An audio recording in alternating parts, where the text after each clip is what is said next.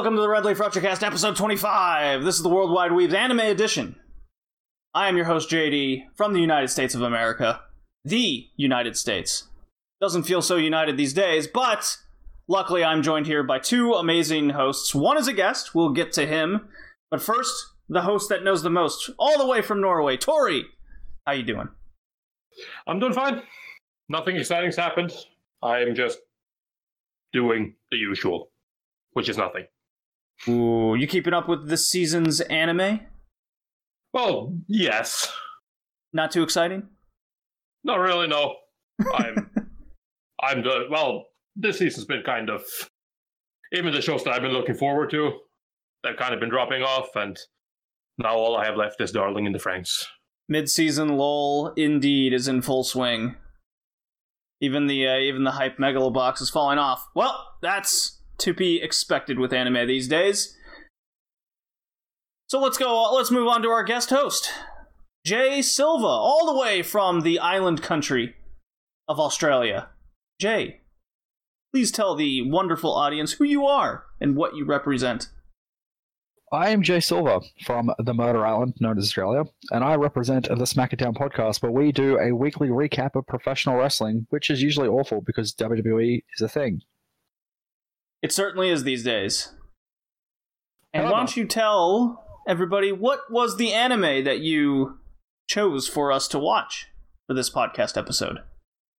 Well, you told me it had to be over a certain age, and I figured, I've got this on DVD. It should be pretty decent, and I chose Slayers. Turns out it wasn't decent. As a little hint for the cast ahead.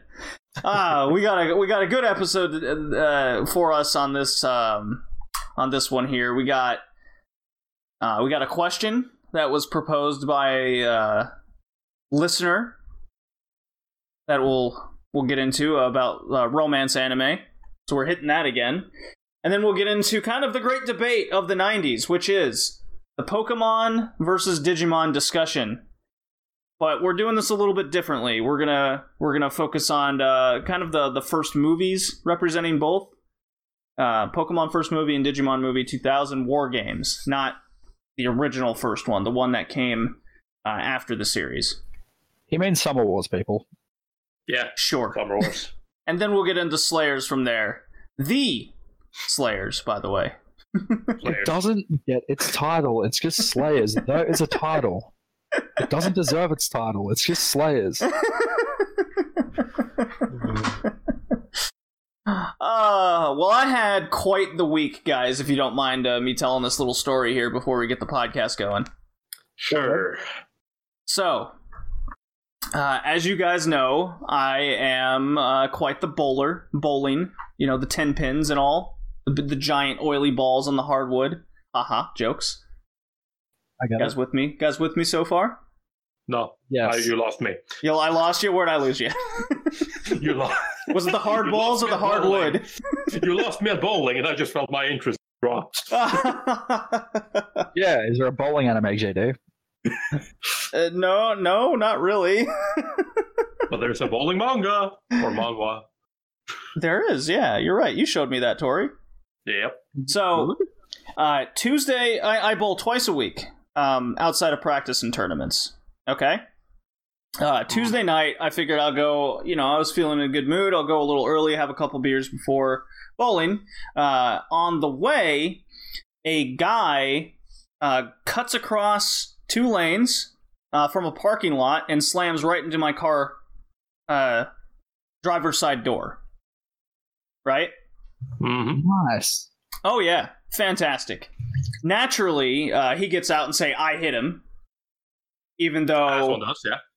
As one always does when you get in an accident. It's never your fault, even though I'm on the main road and he's coming out from a parking lot blindside and hits on the side of the door. Move sideways. Right? Did you not watch Riding Bean? Oh, right, yeah. What are you talking about? He drives a freaking Dodgem car. But luckily, I was coming off the Retro Gaming Podcast playing a lot of Burnout. I don't know if you guys are familiar with that game. I am.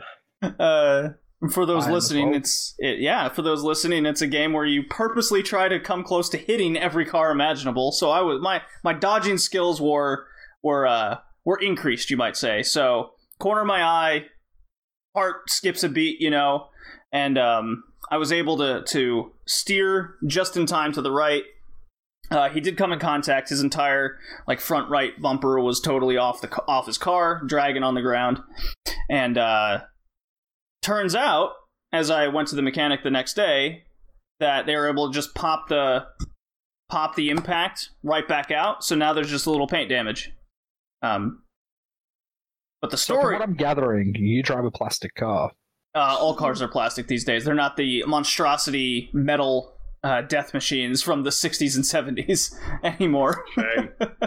Where the engine, if you go on a head-on collision, the engine will pop through the steering wheel and kill you. Good times. I mean, the airbag's there for a reason, right? Oh yeah, that'll stop a metal engine.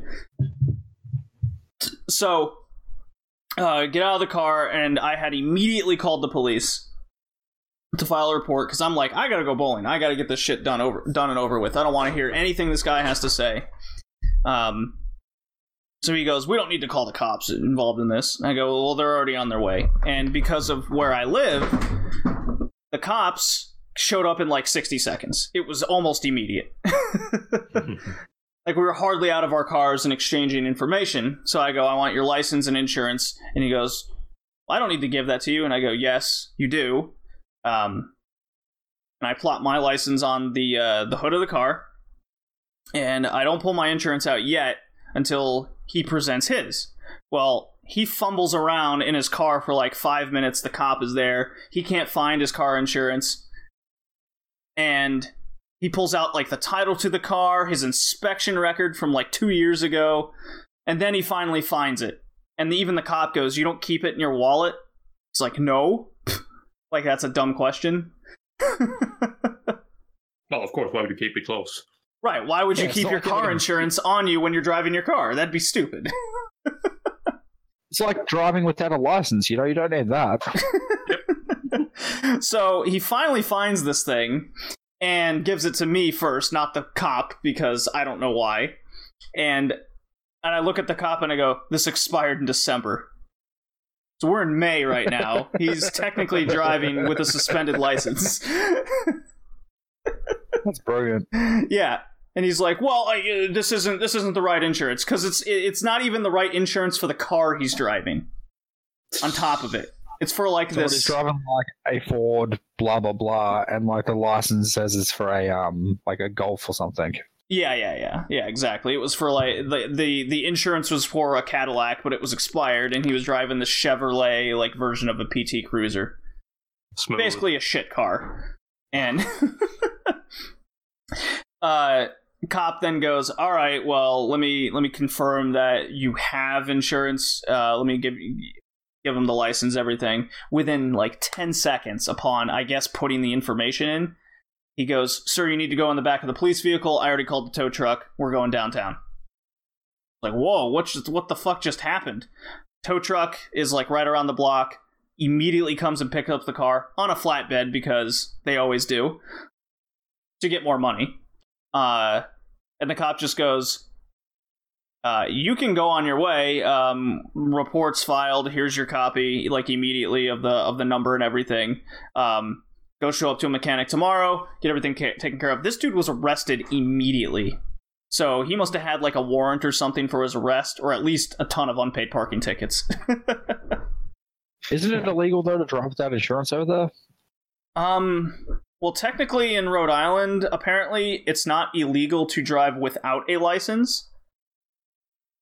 You just have to have some record in the DMV of you taking a driver's test, as some people have informed me. I don't totally believe that.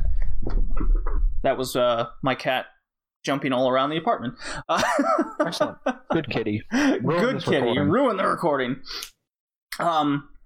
So I go right in the bowling, and yeah, my left elbow was a little dinged up from the impact because I had my arm on the rest, and that's where the car hit. So, it was tight for a few days. So I go bowling. I'm all pissed off. I'm all hyped up. I'm drinking. Telling everyone the story, how the dude got arrested, and they're like, when the fuck does this happen? Like 3 days ago? I was like, no, it happened like 30 minutes ago. Why are you here? You hurt your arm, did it? Yeah, they're like, why are you here? So, second game, I go the front 8 strikes, and then everyone starts, gathering around to watch and getting all antsy and asking me, like, have you ever bowled a perfect game before? I'm like, no, I've gotten close like 13 times. Something always ends up happening. And I drop the ball in the 9th frame. Just falls out of my hand. Shit happens. And then I strike out. So, and I was posted on Discord and everything, like, almost, I missed again. What a shock. And, talking to everybody. The very next night, I go to a Wednesday night tournament, and one partner doesn't show up. The other one is all in this like hissy fit mood because we're facing off against 3 collegiate bowlers, all Americans. So think of like rising stars to be pros. Mm-hmm. One of them goes to University of Nebraska, another goes to Arkansas, or went to Arkansas State, and then another goes to like Weber State or something. They're all American bowlers. Why were they in Rhode Island? Because they live in Rhode Island, and school's over now. So they're back for the summer. This goes to show that I'm not American. Same. Right, yeah. So college is over right now. It's summer break, so they're back in Rhode Island, doing this weekly tournament league.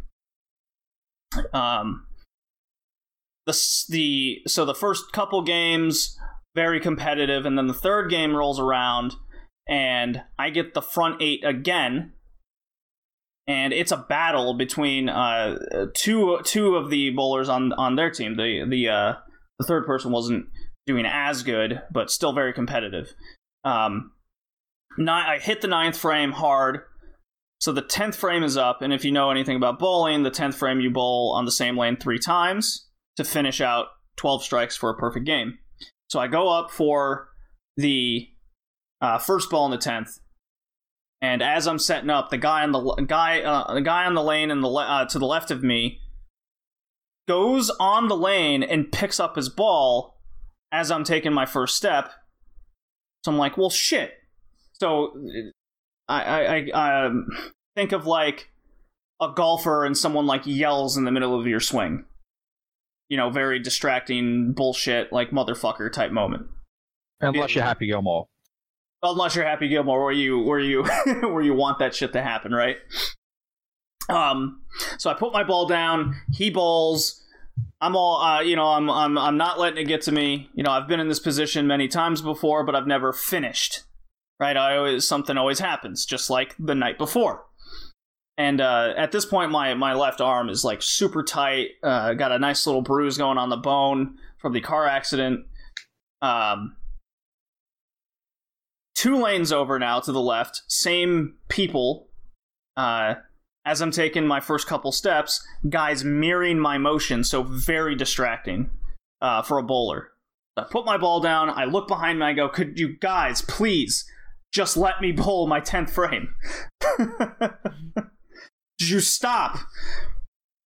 And then, so they go, okay, yeah. Not as many people around because it's a much bigger league. Everyone's concentrating. It's much more competitive. And I just go, I get the first two, like, immediately. Bang, bang. Last ball. I throw it.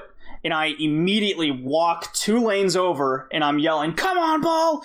Get it! It hits hard, and then I woo like Ric Flair, jump in the air a little bit, and just, yeah! Fucking A, I did it! Because it's eluded me for over 25 years. It's like the one bowling thing I've never done. And immediately everyone comes, gives me handshakes, what have you. Waitress comes over, you want another beer? I'm like, yes, and I want a shot of tequila immediately. And that began a heavy night of drinking. And to finish off the story is my team actually lost that game by 1 fucking pin, and I looked at my teammate and I go, what was your fucking problem? Like, I literally could not do any better. It's like, what did you do better? Yeah, sure, I can do that. Yeah. So tournament sanctioned 300. I finally do it. I get fit for my my ring this coming week. I got first place in the tournament for the night. A lot of the night after about midnight got a little bit hazy. I remember going to a strip club, seeing some titties bounce. I didn't get home until like 8 a.m., so it was a night of partying, to say the least. I was super happy. My brother called me from Australia. He's living in Australia right now, doing cult stuff. Whereabouts? Perth, I think. I was like on the other side of the country. I don't care anymore. Well, you wouldn't be able to see him anyway. He's busy doing Jesus stuff. That's pretty cool. No, it's not. It's a matter of perspective, really. I mean, if you want to be in a cult, that's fine. Define a cult. I know what a cult is. Don't bother doing it. Let's just move on. So I'm very happy. It's been a good week. Fantastic. I had to share it. I went from car accident to getting a 300 game and winning money. Car turned out to be fine. It's just one thing after another of just good luck. So I was a little bit long, but man, I was just so excited I had to share. The next week when everything starts going downhill, you know why. Well, I did turn 30, so this is obviously the peak of my life now. It's all downhill from here. I can only eat Arby's and get closer to death each and every day. We're all inching closer to death, dude. Don't worry about it. So moving on. Tori? Before we move on, dude, did I tell you what happened to me last week? No. Nope. So, how could you not tell Tori what you did last week? Yeah, I know. I'm talking to both of you, but alright, moving on. Alright, if you're going to cook on a stove, or like an oven or whatever you're going to do, would you check to make sure that it's clear before you decide to do what you're going to do? Like, cleared of what, grease or whatnot? No, it's like nothing's on it. No, why would you do that? Can't be asked. We got to save time, Yeah, obviously. I keep my pans on there. I can't be bothered to put them away and become... Nice. Well, I was visiting my sister and her husband last week, and he didn't bother checking what was on top of the stove, and he decided to cook my 3DS. Oh, that's what you meant. Wait, what was your 3DS doing on a stove? It was the only free PowerPoint that I found in the house. Is it an electric stove or a gas stove? It was an electric stove. Oh, so it just like melted into the stove? The best part about this is, dude, like the battery case and whatnot is all melted and it looks and feels like sandpaper. But after about half an hour and I put it in the freezer to cool it down, I turned the thing on and it friggin' works perfectly. No damage at all. Oh, wow, that's like the Game Boy that survived a missile blast. It's made out of Nintendium. What do you expect? Nintendium? From the planet Zanzibar. Pretty much. And then on Wednesday night, I went to a Seether concert, which was a lot of fun. I drank alcohol and headbanged in a mosh pit. It was fun. Well, I haven't heard of Seether in years. Dude, it was fun. Don't judge me. It was fun. Corey, do you have any fun stories? No, I do not. No? Nothing fun happens here. Well, you finished Basilisk. That's a fun story, right? Forever ago. All right. What is Basilisk? What is Basilisk? Well, Basilisk is a 2005 anime by Gonzo. That's your You already answer. lost my attention. Just All right. Basically, go on to the next part of this. What are we up to? Digimon vs. Nah. Not yet. There's romance to be had first. Nah. But yeah, no, but Basilisk is, like I said, I'm still doing my quest, and the last show I finished on my quest was Basilisk, which is, like I said, 2005 anime by Gonzo. And it's about, it's this ninja story about two warring clans, the Koga and Iga ninja clans. Mm-hmm. They have been at war with each other for like 400 years, and they're no longer able to fight because of the the retired shogun has ordered them to stop fighting. So they can no longer fight because of the peace treaty. But that is annulled, and they're all getting involved in a ninja game to determine the next leader, the next shogun, or whatever. I don't remember exactly what it was, but, you know. So, how important could it possibly be? I mean, technically it's very important. But It's not the plot of the anime or anything. Like, it's not important at all. So what you have is from the Koga clan, you have Genosuke, and from the Iga clan, you have Oboro. They are in love. Are they really, though? They are really in love. Like, super in love? Like, I'm gonna marry you, and we're gonna unite the two clans. Kind of in love. Dirty. So I'm looking at what it potentially pitches of this show on Madman, which has now been discontinued. It looks generic as hell. It is absolutely a ninja story. It's absolutely a ninja war story. And you know what? Sitting down, I've heard good things about this. I've heard people like this show. And for the record, I like this show too. It's fun. There is one thing, though, that is absolutely going to slap you in the face with how serious and dramatic this show wants to be. And then all of a sudden the ninjas are about to fight. You know, they're going to use their Nimpo techniques. And I'm like, yeah, okay, I've heard of this before. And all of a sudden I'm like, Naruto, is this you? Because, god damn it, the abilities of these people. It's like both Genosuke and Oboro, they have abilities related to their eyes. Oboro, she is absolutely a waste of space and useless. She cannot do anything. However, her piercing eyes can destroy any Nimpo technique whatsoever just by looking at them. No one sounds like the safe from her. freaking shotting gun from Naruto. I know, that's why I said it. And you have Genosuke. He has his ability with his eyes, in which anyone who tries to cause him harm, if he looks at you, you can no longer cause him harm. Instead, you kill yourself.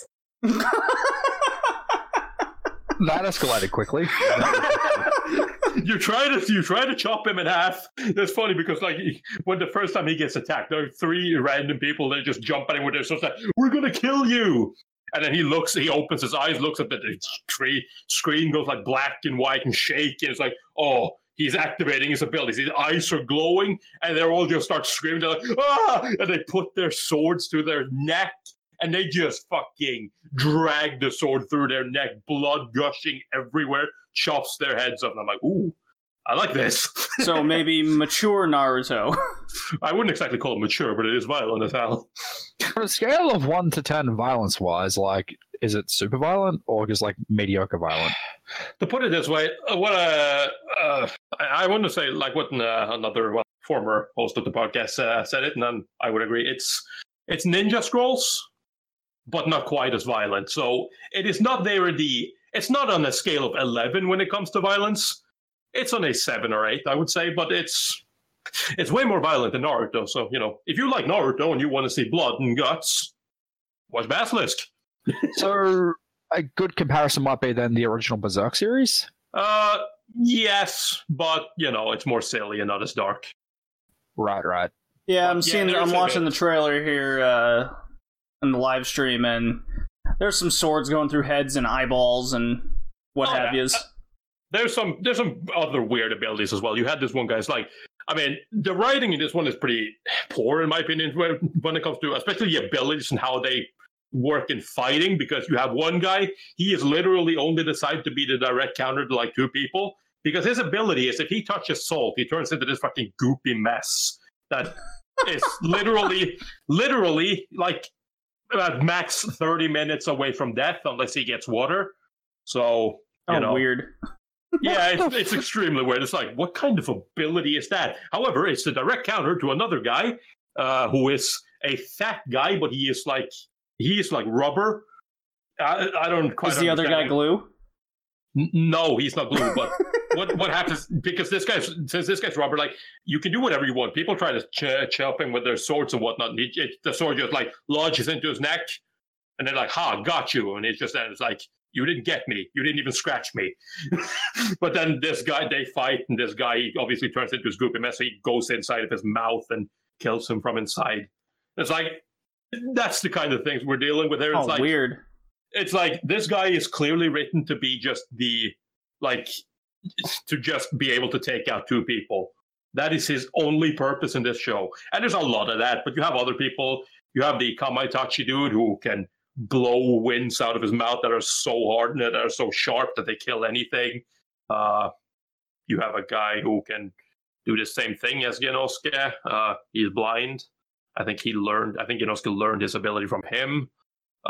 You have a chick who is so horny for Genosuke that she wants him more than anyone else, and because of that, she has just turned into literal poison, because any man she is with will die from her poison.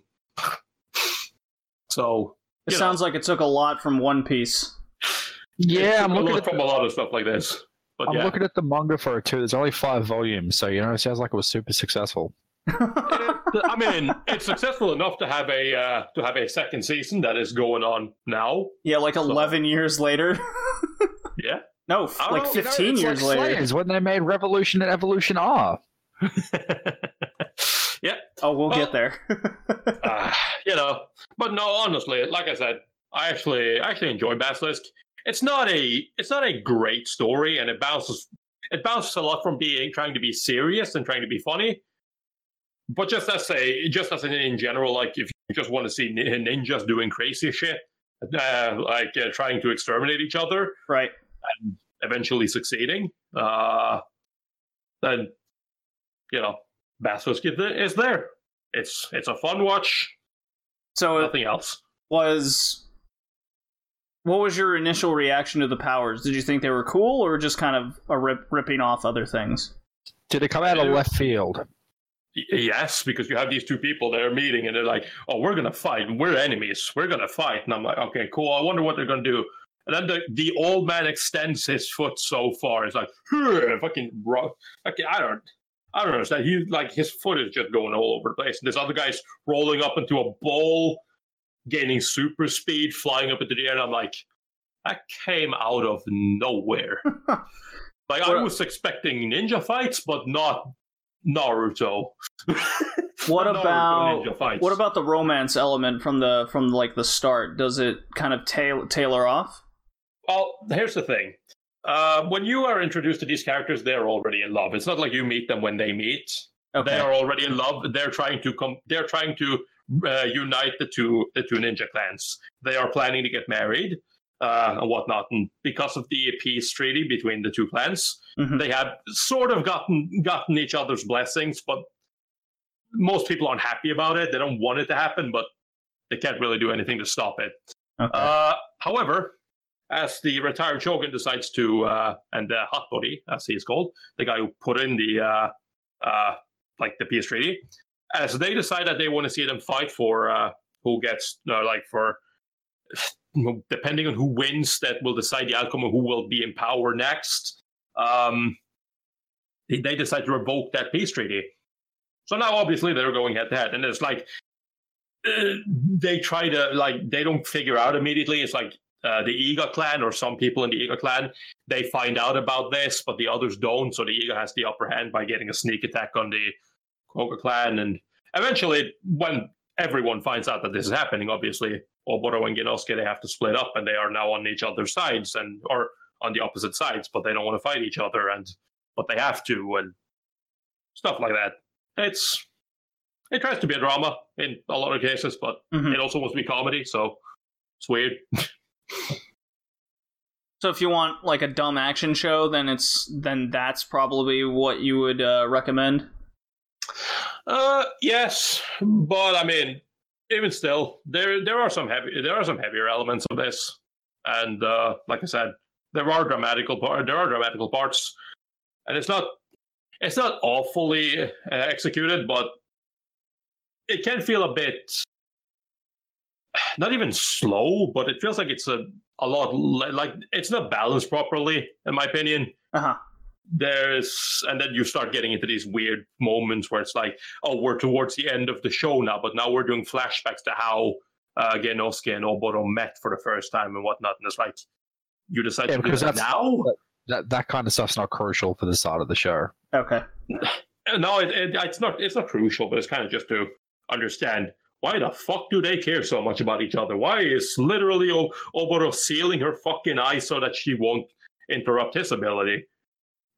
Or technically she does it to not get in the way of anyone, because she knows if she has to fight, she can't fight him, but if she is able to use her eyes, she might accidentally interrupt the people of her own clan from doing what they can to survive, because she doesn't want them to die. And you also have moments where it's like, because you're introduced to these like violent murderous ninjas who seem to want nothing more. The only thing they seem to like is the blood of their enemies. And it's like, why do they care so much for these people? I mean, I know they grew up with them, but why? And it's like, you get to see stuff like Is there a character that drinks the blood of their enemies? Yes. Oh, well, then it's a 10 out of 10.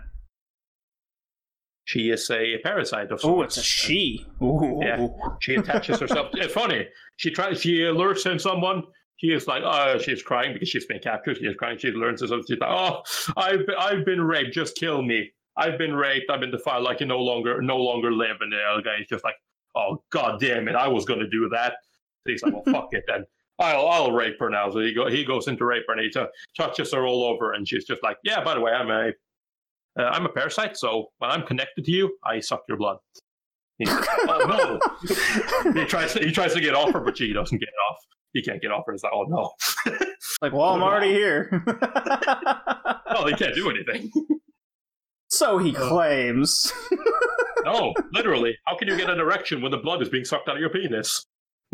There's more than one friggin' fetish out there, dude, that I'm sure would, yeah. Well, you need the blood to get an erection. That's the point. But there's no the blood all there. rushes to your penis. You can't But get it doesn't. It doesn't. She creeps it from kind of getting to his penis. So he can't get an erection. What if he thinks he's got an erection? What if he takes a blue pill? Does it work then? No, because then it was all a dream. Yeah. Anyways. All right. It's a weird show. Yeah. It sure sounds like it. I'm more like invested now whether this dude can get an erection. Well, you'll have to watch the show to find out. Something tells me he does not survive. Yep. All right. Well, that was fun. I was hoping that you would have a lot to say about that, Tori. I'm happy with that. I had a lot and also technically nothing to say about it. Well, I got another question here. As I'm just going to play a little fun drop. Here we go. I will play this. Cool. All right. So the question is from Jay Terra, not to be confused with our guest here. Different Jay. All these J's. All these J names. What anime rom-coms do you consider on a similar level to Maizumi Kaku? This was in relation to the person checking out my Mal page. Mm-hmm. And seeing that I have Maizumi Kaku highly rated. And I've been on record. We spoke briefly about a similar topic about romance anime and how Maizumi Kaku impacted me personally quite well and how good it is. But it separates itself from a lot of romance anime because of its age because it's of its longevity and the payoff at the end. Everything has a purpose, and it's funny as hell, at least to me. So it's not funny. Got it. So a similar level, I haven't come across anything. I haven't come across a retro anime that's even close to Maizumi Kaku. And I wrote down 3 here that I've either heard that they're kind of in that realm, or I've seen, and that's Touch. It's a love triangle baseball romance anime with the heavy focus on the romance. And then Escaflowne, that's more of the fantasy action with heavy romance elements. It's not really romance focused, I would say. Would you say that, Tori? Would you agree? Which one? Escaflowne. Escaflowne. I actually haven't seen Escaflowne yet. Oh, well then. Jay, have you seen it? Is that the one with the mecha in medieval times? Yes, essentially. No. But you do know of it, so that's important. And then I own it. It's one of those shows that I have. I just haven't watched. Another one of those. You telling me we could have watched Escaflowne instead of Slayers? Shut up. And then the third one I have written down is something that's been recommended to me as kind of a retro romance is El Hazard the Wanderers. I haven't seen it yet, but that's just from what I've heard. So before we go into my list of romance anime I've written down from either a top romance anime lists or recommendations from the community I reached out to. Let me just finish the question, which is also, as a side note, I'm hesitant to start Urusei Yatsura, as from what I've heard, it doesn't have romantic progression. Is this true? If it is, do you think it'd still be worth trying if I love Maizumi Kaku? So they're both Rumiko Takahashi things, so they're very drawn out stories, mostly comedic based. I would say if you want more of the romantic part of Urusei Yatsura, I say just watch the movies. Don't watch the show. The movies are more or less they seem to be more focused on the romance aspect of those characters. So 275 or however many episodes the show is. No, there is no progression until there's only like bit episodes that has it in very Rumiko fashion. So, do you guys have anything to say over the question? Not really, no. Okay. I have a question in regards to the question. Sure. This person actually did ask something valid, because for the most part, dude, I haven't heard of any good retro romances either. So if you noticed on the list, I put the years of all these anime when they were released. And this kind of in regards to, I think, just in the last podcast story where there was the question, what's with romance anime today? Yeah. Essentially. Before about 2012, 2011, around that time, romance, the romantic genre in anime just wasn't, there wasn't a lot of it. There was hardly any to speak of. It was very, very few and far between. Anime was mostly mecha, action, space. Even in the 90s, very fantasy-oriented. Magical girls, romance was never at the forefront. It was always kind of just a background type thing, at best. Tori, you've seen Macross. There's romance in it, but that's not the focus of the show. There's also a giant tuna in space. Right. So what I've done here is, as I said, I wrote down a bunch of these shows. And how would you guys like to do it? I just name it, and then you give it a yay or a nay? Yeah, sure. Yeah, okay. Sure, that works. All right, so we'll go from release date down. And so, Honey and Clover from 2005. Yay or nay? I haven't seen it. All right, I give it a yay. Easily, it's a more serious romance anime, not really a rom-com about kids in college trying to self-discovery. So Honey and Clover, that's by the same person who made March Comes In Like a Lion, right? Yep. Yeah. I've heard fantastic things about it. I just haven't watched it. Yeah, it's been regarded as one of the best slice of life animes of all time. Yeah, I'll have something to say about that. So, I mean, we all know that K-On! Is the best slice of life show ever. Please stop. Please stop. Until next time, guys, I'm out. Oh, no. All right. Nana from 2006. Hell yeah. Haven't seen it. All right. I give it a hell yeah as well.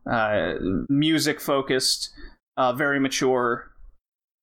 Agreed, Not Tori? a happy-go-lucky romance in any way. No. You know, for the most part, a lot of this list is going to be haven't seen it, but heard good things about it.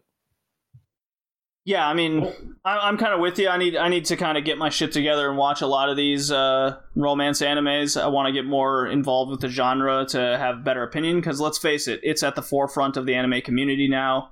A lot of people are watching it. It's one there's always one show a season that's romance based, and it's always like top of the charts for most watched. So yeah, Lovely Complex 2007. Heard of it? Haven't seen it. Same. I hear good things though. It's about a short guy dating a tall girl. Yep. So I've heard really nothing bad about it. So that's got to mean something. So we got to be the first ones. Mm-hmm. Yeah. Anohana from 2011. So we've seen a time skip here. Yeah. So Jay? I haven't seen it. Oh. God, you're 0 for 4, man. All right, I've seen it. I don't give it a hell yeah, but I give it a yeah. It's very good, for sure. It's a drama. It's a drama. It has the romance focus to it. It's what you would call a tearjerker. Oh yeah. All right, Kokoro Connect from 2012. I've actually seen this one. Cool. Stay clear of the OVA. The series was good. What was wrong with the OVA? Wrong with the OVA, dude. There was something wrong with the OVA. There was a lot wrong with that OVA. No, there wasn't. The OVA was fine. The attempted rape. It's for story development. Jeez. Yeah. Rape is okay as long as it's for the story. No, that's not. It's not that. That's not my problem. The problem isn't that. The problem is just that was. It's like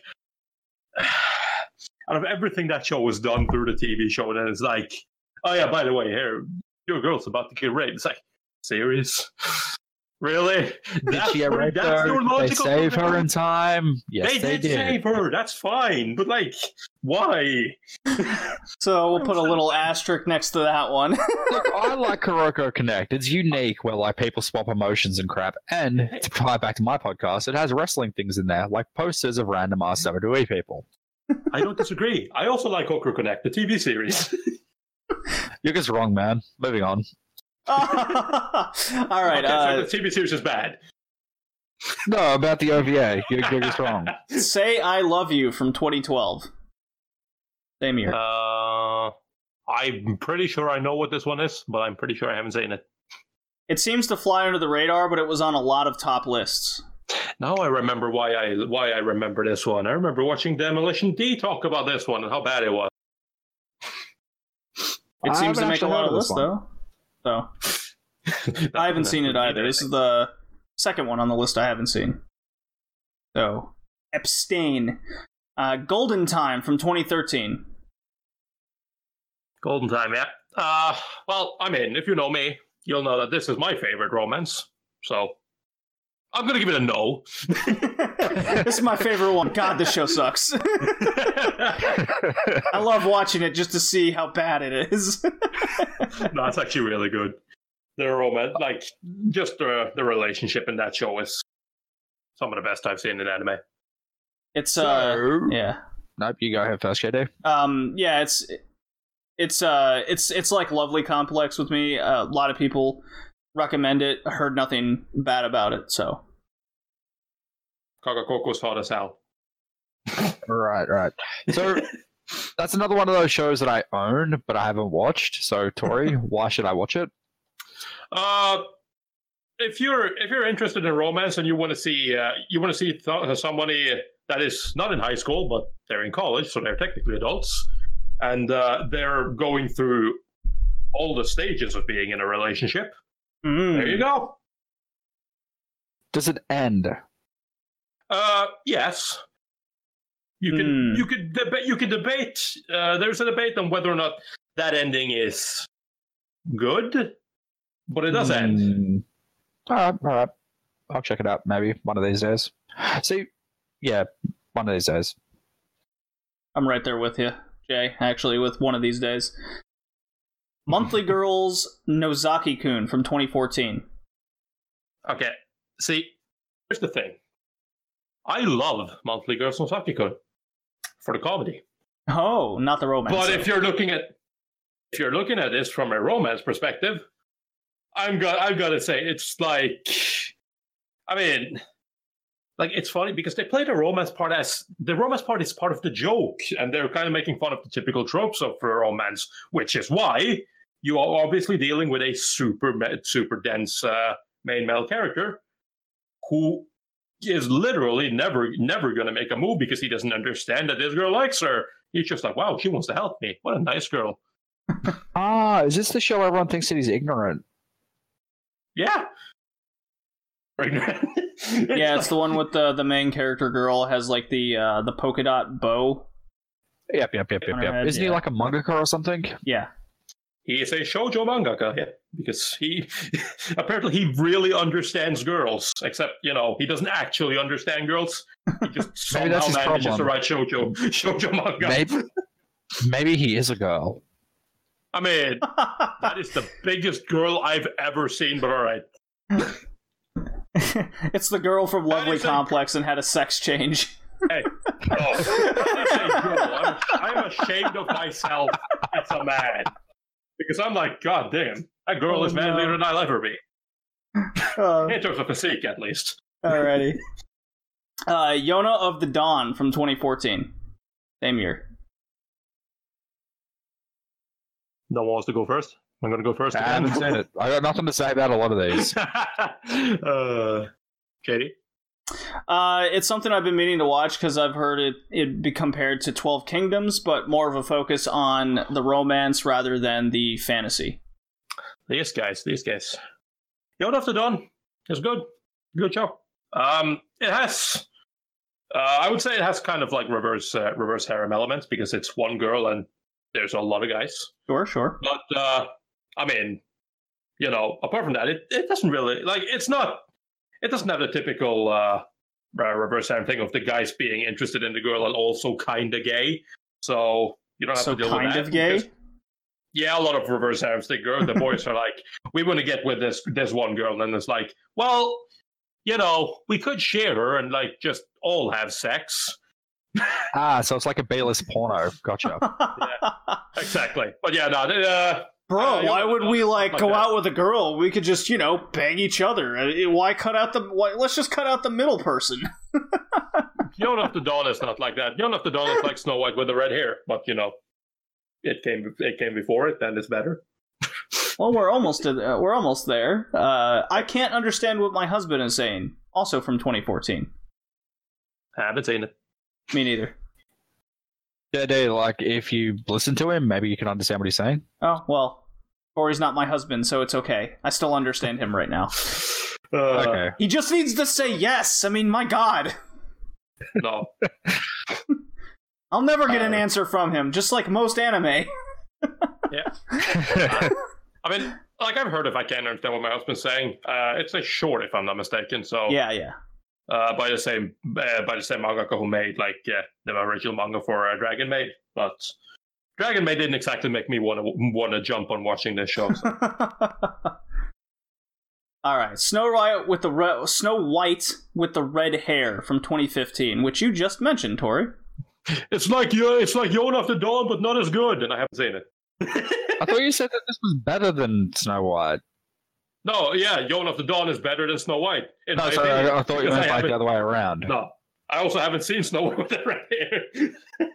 So Then what you're saying is purely by speculation. Like, you don't know until yeah, you see it. I know. I'm doing it to trigger people because I know people that like this show a lot. My Love Story from 2015. I I give it a no, actually. do Is that too. the one with the big dude with big lips? Yes. Yeah. It's Yeah, the I one haven't that's seen like, it's the one where everyone recommended it because it was like, well, they get together like really early, like they do in Golden Time. And I'm like, that sounds interesting. And they do, but just like all romance anime, even though most romance anime is like, they never get together until the final episode. Here they get together in like episode, was it like 2 or 3? Yeah, Like, they get it was together immediately. right away, and then nothing happens. It's like, you just kind of moved up the point where they get together, but still, nothing happens. I agree with you, Tori, wholeheartedly. I think it's something that's fresh in everyone's mind, and I don't know if it's going to hold up in everyone's mind as years go by, but that remains to be seen. So I don't hear people talking about it anymore, so. right, exactly. Wotokoi from this season has been coming up quite a bit. Yeah, I was thinking about watching that, but I decided not to. Clannad from 2000. Now I have asterisks next to these other two because they're very divisive. Clannad from 2007. Yeah, I like Clannad a lot. So, yeah. Are you counting After Story in this or just Clannad? Both. I like them both. They're pretty good. So two yeses and a no. So, Your Lie in April from 2014. This and Clannad are two of the only anime that have ever made me cry. Ooh. I give a Should've yes shows to Your that. Lie in April. I give a hesitant yes. I also give it a yes. It's a solid show. I think that was the only one on the list that all three of us had seen and pretty much gave a yes. Shit. I'm Interesting. changing my answer. No. Oh no! It's divisive again! Nah. It's fine. So I reached out to BCom from the Nerdum and Other Nonsense podcast, Tori, Okay. and he gave his top 5 Yeah. just for us. All right. He says, no particular order. Nozaki-kun, My Love Story, Toradora, Mm-hmm. Ooh. Oh, why didn't we mention that? Apparently that's a good show. Toradora could be better. could be better. Surprised it was Nisekoi, Golden Time. Oh, just to kind of quickly go back, that because I'm glad you mentioned Toradora, because if you like Toradora, watch Golden Time. It's by the same mangaka, or I get Golden Time. Oh, I didn't know that. I didn't know that, actually. Interesting. Nisekoi, This was funny, but that second season, fuck that second season. I think if I remember correctly, when he told me Nisekoi, he goes specifically only season 1. Yeah, Wasn't this conversation happening when Sue was in there as well? Yes. Yeah, he did say just season 1 because I was there and I was just throwing random ass stuff at you like Orino. or emo. Tori, isn't there another Orimo-like anime you want to recommend? There is. It's called Eromanga Sensei, and if incest wasn't enough for you, how about underage incest?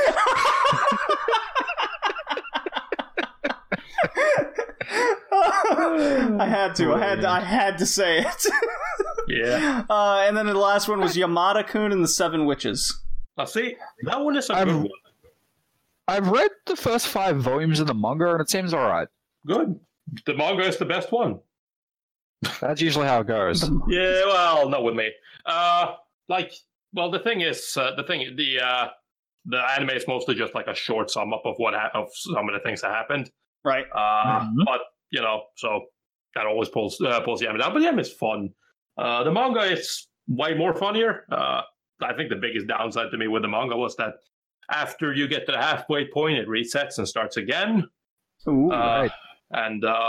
But it managed to pull itself together and kind of make an interesting thing out of that as well. So overall, I say it's a good manga. So yeah, I would recommend the manga for that one. Oh, it's good to hear. So I took all the recommendations from within the community and got the top 5. All right. All right. So this isn't from us. This is from all of the other peoples. Lovely Complex, Yona of the Dawn, Snow White with the red hair, Yamada and the Seven Witches, and my teen romantic comedy Snafu.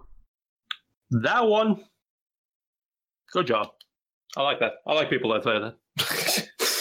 Snafu is great, honestly. Yeah, I have it on DVD. I just need to get my act together and watch the sucker. Yep, you should watch Yeah. it. Speaking of which, I also got Golden Time on DVD getting into the mail. It was on the sales. Sounds like you're in my world as well, too, dude. Oh yeah, so doing an anime podcast really gets me watching anime I've needed to watch for quite some time, such as Slayers. I've needed to watch it. You haven't needed to watch. I'm so glad I watched that before this, so I can watch it again. Can I just point out something here? Sure. Neither Clannad or Your Lie was on the list of the community, which is interesting because they're two of the best known romantic shows. But they're very divisive. True, but I'm just surprised that neither one of them was on the list. Well, I'm surprised Clannad isn't there. They weren't on the top 5. Complexes. They did crack a top 10. Yeah, but for a top 5, everyone points to freaking Clannad as one of the best romantic animes of all time. Well, maybe maybe the community is a bunch of smarks now. I think the only thing I can think is just the fact that we're kind of moving on. It's the Clannads and whatnot. That's the love child of the previous anime generation, not necessarily the generation, but the people that got into anime when I got into anime. That was Clannad, that big thing, it was something else. Yeah, because right. 4 out of 5 of these are a lot more new. Yeah, they're newer than Clannad. You might be onto something with that, Tori. But I was also surprised by Lovely Complex. Or maybe this anime community at the moment because it doesn't know Smark. Oh. Oh. Yeah. Geeking out of the tower, discuss. Andrew doesn't know slang. I'm actually excited for this, and everything points to that actually working out. If anything, everyone will come out of being Elizabeth Banks was off the rock on that one. I don't know what slang is these days. That was so bad. I know. Off the rails, off the chain. Off a rocker. Off the rock? Where the hell you get that from? The Rock. No, you didn't. All right, shut up. And you can find more at that at goattcast.com. And now, back to the show. All right. Well, that brings us to an even more divisive topic. You guys ready for this? I'm going to play a drop. What kind of drop should I play? Should I play Rock the Dragon? No. Okay, that works. I was going to say Digimon or Pokemon opening, but that works. We're going to rock the dragon here. Dragon balls. Because I felt like it. So, Pokemon versus Digimon. Boys, we're here. We've done it. Time to make people angry. So, I am a Digimon person. You guys? I'm also a Digimon person. No, I'm not. So I'm the only Pokemon guy here. This is good. No, well, when I say I'm a Digimon person, I love the Pokemon games. Hell, I love the Pokemon anime. I've watched most of that, watched most of Digimon as well. Just Digimon is more in depth than Pokemon, and that's kind of why I like it more. Ooh. See, I'm kind of the same, but not really. What I like is Pokemon was a thing that I loved as a kid. I loved the TV series, and I played a bit of the games. As I've grown older, I really lost all my love for Pokemon, and now I don't care about anything related to Pokemon. Digimon is kind of the same, but I decided to rewatch Digimon. I've also tried rewatching Pokemon, but I decided to rewatch Digimon and to see if, because I remember as a kid, Digimon was a lot more, was to me always the show that I was like, I love this one the most. So I want to go back and see it. Am I justified that? Is it as good as my kid brain remembers to be? And of course, I was met with the realization that no, it isn't. But it's fine. Still pretty good, though. Yeah. Yeah, it's fine. So, 2 questions from that. Number 1, which season of Digimon did you go back and watch? And number 2, where did you drop out from Pokemon? I dropped out from Pokemon at I think I don't remember exactly. I could never move on from Gen 1, really. That's when Gen 2 and Gen 3 and stuff. I know people like Gen 2 a lot, but I just kind of lost interest in that. Digimon, I've watched. I mean, as a kid, I've watched Digimon Adventure. I've only watched Adventure, but I watched Digimon Adventure 1 and Digimon Adventure 2. But so far, I've only rewatched Digimon Adventure 1. I was planning to rewatch Digimon Adventure 2 when they announced the Digimon Adventure Tri movies. So good. But I don't know. Like, I watched Digimon Adventure 1, and then I watched War Game, and I was kind of like, yeah, I don't really feel like watching more Digimon for now. So. You gotta do it, dude. Go watch season 3. Tamers is the best season. All right. Maybe someday. Add it to your quest story. Add it to the second quest. Am I gonna make another quest? Shit, I have like 4. So the quest of Digimon. I dropped out of the Pokemon anime when I got into high school. So I think, yeah, I watched it through junior. Well, it started when I was just about entering junior high, because that's when the game came out. Wow, and the anime came out shortly after. That's man, JD. Yeah. Yeah, I'm older than you guys. So then, in junior high, it was Gen 1 and 2. So I think that's when I fell out of the anime. I fell out pretty early on, but I kept playing the games for a while, and then I fell out of the games. As I was in high school, I also moved to Germany, so I only kept replaying the same games I had. It wasn't until the last few years that I got back into the later games for the 3DS and what have you. Now Digimon, I was always aware of it.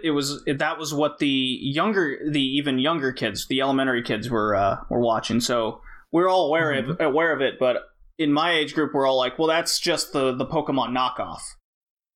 You know, I did remember when Digimon first came out with the little Tamagotchi things. The little square blocks. I love those things. Mine got confiscated from me like the first day I had it at school. I did have one of those, and that was super fun. Like, the 1 year I rode the bus to school, play those. We would battle each other to and from. And yeah, they were banned like pretty quickly, so we'd only play at like recess or what have you. But then as soon as I got to junior high, those weren't cool anymore. That's what elementary kids would play with. You know, that you need to you know, put your Pokemon cards away and just play the game, or you know, what have you. So, and it was the morning cartoon show. Digimon wasn't, or it was on later because elementary kids would go home later as well. Or go to school later. That is true. Like, I think one of the things that's interesting, because like I watched a lot of Digimon Adventure on TV, but I would always watch that after school. Pokemon, because I was crazy as a kid. Pokemon was the sort of thing that came on here in Norway at like 6 a.m. on Saturday, and I would wake up for that every single Saturday to watch it. Until I eventually got older and started to realize that I like sleeping, and I was like, yeah. Well, see, I always had, it was very much the same here in the United States with Pokemon being on super early Saturday mornings. It was 7 days a week in the morning. No, 6 days a week. I don't think it was on Sundays. But I'd wake up early for bowling, and Pokemon was the thing on TV at that time as well. So, I wasn't even exposed in my life for Digimon. Neither did I have any reason to watch it. So, going into the podcast, I had never seen any Digimon. I've only played the little Tamagotchi. Oh, you disappoint me, good sir. Yeah, same. So... this was definitely quite the experience, and if you were paying attention to Discord or Twitter, like I had quite a lot of thoughts going in, like as I was watching the 40-minute movie. So, So we went over to all that. You guys want to talk about the Digimon movie first, or the Pokemon movie first? Hang on. Or do we have other things we want to talk about? I was going to say, just to give a quick rundown of like my experience with both. Like I've seen everything up until like the last season of Black and White for Pokemon, and I've seen most of the movies, played all the games, at least one from every generation. Digimon had most of the different Tamagotchi things, and I've seen seasons 1 through 4. Mm-hmm. And the movies. Yeah. I also can just mention, since I knew we were doing this, I decided to go and look through some of my kid stuff that I've sorted in like drawers and whatnot at the bottom today, just to see what I still had. And I realized that first of all, I'd apparently thrown away all my Pokemon cards, so that made me a bit sad. I don't remember doing that, but I feel your pain, dude. I feel your pain. Yeah, what I found instead was like, I opened the drawer and I found a couple of like early 2000s books and magazines and comics and whatnot, and that was kind of interesting. So because I found like those like Dark Horse colorized, a Dark Horse published colorized Digimon comics that I apparently own 2 of. Wow, cool. You're going down memory lane. Did you read it or? I've read it. It's exactly it is. It's basically just the anime. It's almost like they're just fucking taking snapshots of Digimon Adventure Season 1 and painted it in there. But it's like, okay, yeah, I remember this. That's cool. Would you guys say Pokemon is the best anime based on a game? Yeah, probably. It's one of the only good thing, like good yeah, you know what I'm trying to say. Sure. But Danganronpa, if we can call it good. But there's like, you have others. You have Danganronpa. You have the Persona franchise. I don't know, man. I don't know. Like, I would rather play Persona than watch Persona. I agree, but like, come on. I would definitely rather play Pokemon than watch Pokemon these days. But when I was a kid, that was the shit. It was awesome. Like, it was perfect for a Saturday morning cartoon show. The first, like red, blue, yellow, green, whatever you want to like call the first generation, is wrapped up in like 60 odd episodes. I think it was like 170 or something. No, you're right. You're right. It was tied into Johto as well. I think that was 170. Yeah. The Kanto region's like 50, 60 episodes, and then like everything after that goes up. Like friggin' the bloody Ruby and Sapphire generation's like 4 seasons. Yeah, I never saw that. And like one of the seasons is like the Battle Frontier. So like they go through the first 3, which is Pokemon Advance, Advanced Challenge, and then Advanced Battle. They do the league at the end of that. And then like they separate, and then the next episode they come back together, like May, Max, Brock, and Ash, and then like Ash embarks on the Battle Frontier thing and blah blah blah. Well then, how do you like that, Tori? I remember Pokemon. Sorry, but still going. No. This is great. That's why you're here. Yeah. I thought I was here to suggest bad animes to watch. You know. Well, that too. So now shall we get into the movies? Sure. I guess. All right, Jay. Would you rather talk Digimon or Pokemon movie first? I have a better remembering of the Pokemon movie, so we'll talk about that first. Okay. So the Pokemon, the first movie, came out in 1998.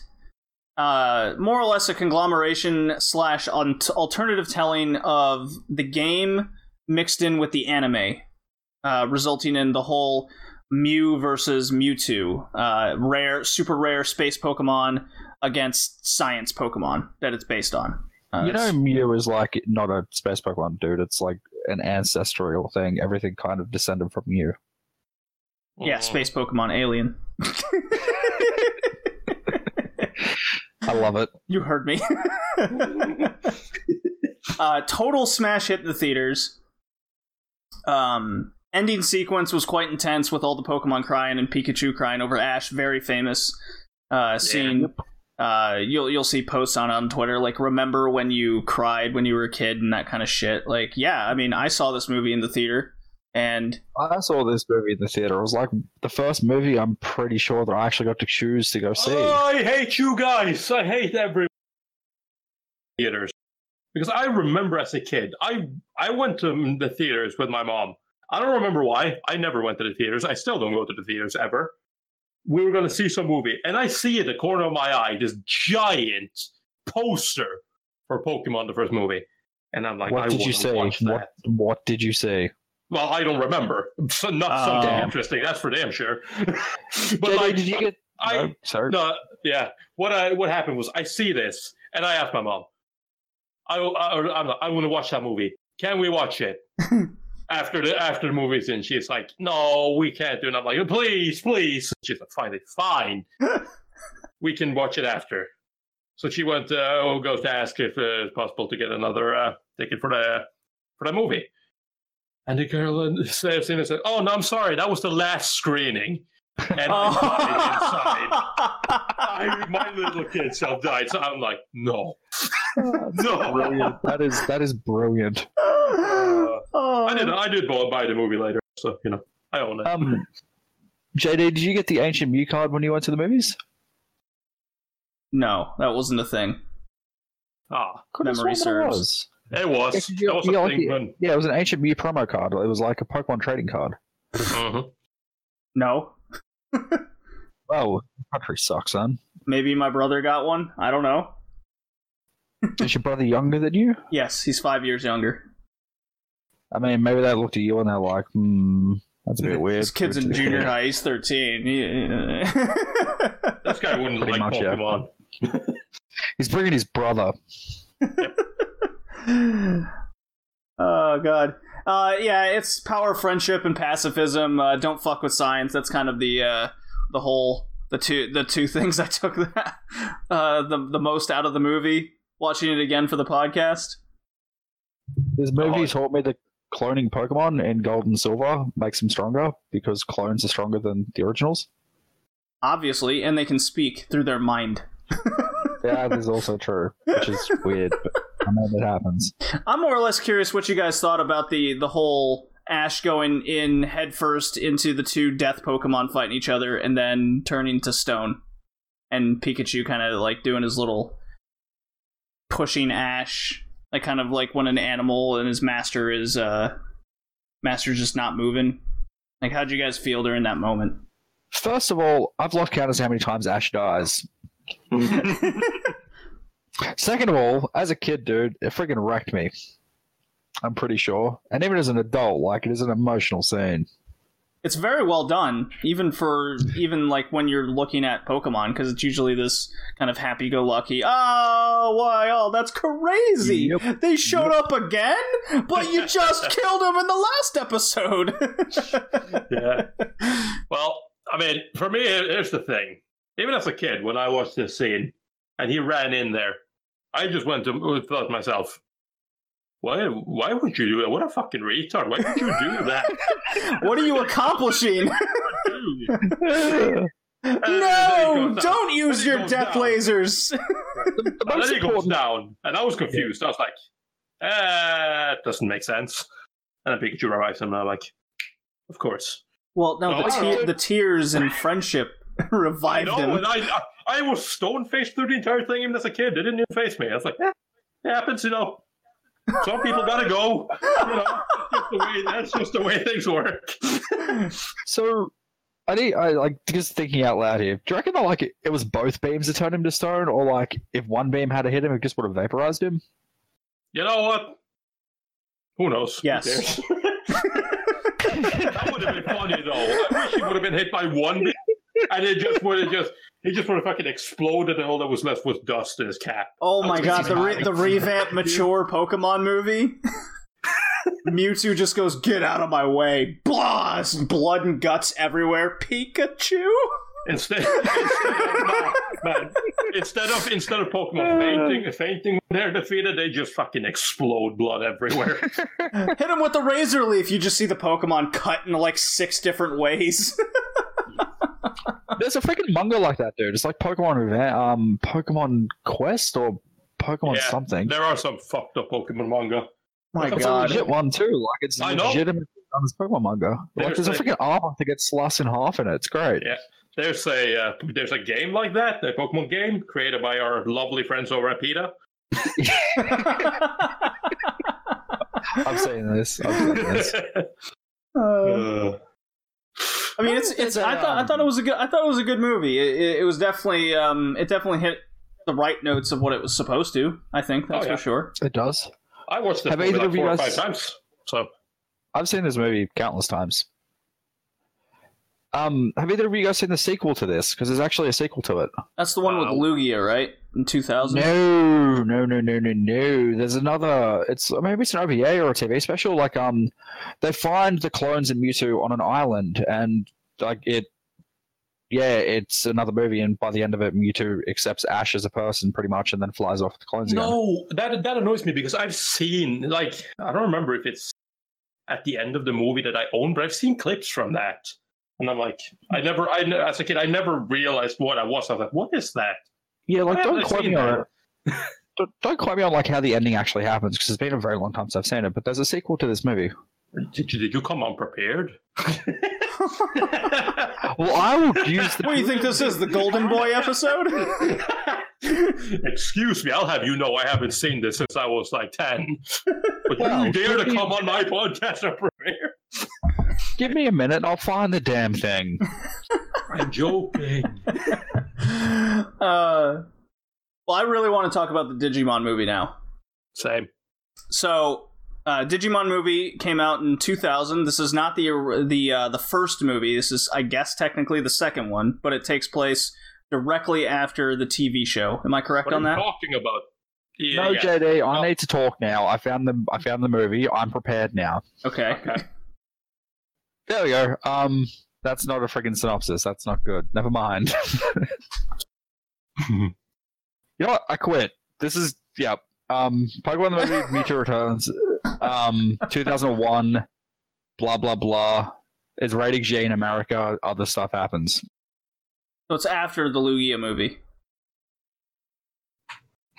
I guess so. Because the Lugia movie, I believe, was Pokemon movie 2000. Was it? I believe so. Wasn't that the other one? Oh, what is that called? Hold on. I'm going to look this up. Oh my god, everyone's looking shit up. Yeah, no, because I remember, let's see. Okay. No, Lugia was 99. No. Pokemon the movie 2000 was a Lugia movie. It was Entei was the third one, which came out after the Lugia movie, because they called Pokemon 2000 because they came out in 2000. Okay, I get it. It's that fucked up American localization again. Okay. Mewtwo, his heart having been softened by the selfless example of the human named Ash, the human back in his birthland in the east of Kanto region, has now traveled to the western region of Johto in search of a location that's unreachable by the prying eyes and harsh judgments of humans. For the sake of his band of cloned Pokemon, with whose welfare Mewtwo is solely concerned, he eventually finds a perfect hideaway, a huge mountain named Mount Quina. That's a stupid name. Sure is. Surrounded by steep cliffs, practically impossible to scale, but on top is a forest and a freshwater lake that makes for a near utopia for all the bug Pokemon living there. This is a perfect fit for Mewtwo's band, and thus they settle at the top of Mount Quina and begin their new safe life, with Mewtwo watching over there as their guardian, as he feels he cannot belong in the world as they were not born in it. Interestingly, though, he seems particularly close to Pikachu and the Meowth clones, possibly reflecting on how important their templates were in his change of heart. All right. Sounds like a bunch of garbage to me. It's a Pokemon movie. What do you expect? Digimon the movie, anyone? I'm up for Digimon the movie. War Games! / Summer Wars beforehand. The pilot, right? As how you put it, Tori? Yep. Now, this is the Alphamon movie, right? This is the one with the... okay, so... It's a 40-minute movie. Yes, that is. Where the kids are on a computer. The two Digimon... main character kids, I guess. Sorry, Matt and I'm not Ty. sure about that. Matt and Ty. Thanks, Amazon. Podcast's great, everyone. Oh, really hot, top quality here. So, the kids are on their computer, and like an egg hatches, and it's this virus Digimon, and it just slowly evolves, and it eats data, and it's just basically growing and eating all the data on the internet, and then it infects every electronic and anything computer related and causes mayhem, and the kids and their Digimon dive into the computer to fight it, basically. Yeah, and then don't they fuse and kill the thing? Yeah, at the end. Evolves? Yeah, so it's the Alphamon Yeah, movie, like a which is what I thought special- it was. Yeah. I don't remember him being called Alphamon, though. I believe they're like, evolve yet again to your top form or whatever, and Yeah, that's no, what I know. happens, so. They always do that. That's Digimon. Yeah, it's like immediate. Dana Digivolving or like They're Dana just like, Digivolving or something. yeah, Digivolve into this now. Okay, you got it. And then guys, just remember, in Digimon Adventure Tri, they go even further. Ooh. Again. That's kind of like what Pokemon's become, in a way. With Ash is their never going to grow up. and Ash is never going to grow. All the Pokemon will evolve into 3 different forms, but Ash will never become never become an adult. He will never become 11. So you know the funniest part about this whole thing, right? Like, you know how they mention America and blah blah blah in the anime, blah blah blah. Sure. There's actually time like frames in the first season, and there's a point in it towards the end of it where it was like 14 months after Ash embarked on his journey. So technically, he should be 11. Well, actually, you know what? Now that I said that, if I remember correctly, doesn't he celebrate his birthday at some point? Because I think he so. does. Yeah. So scratch Sure. that, but he will never grow older than 11. Like the Rugrats will never go to school. Yes, yeah, you're right, definitely right there.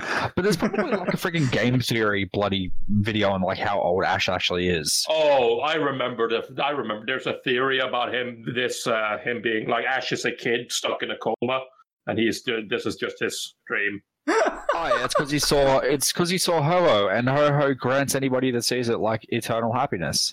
Yeah. Oh, friggin' side note here, and I know I keep going off for a lot of those.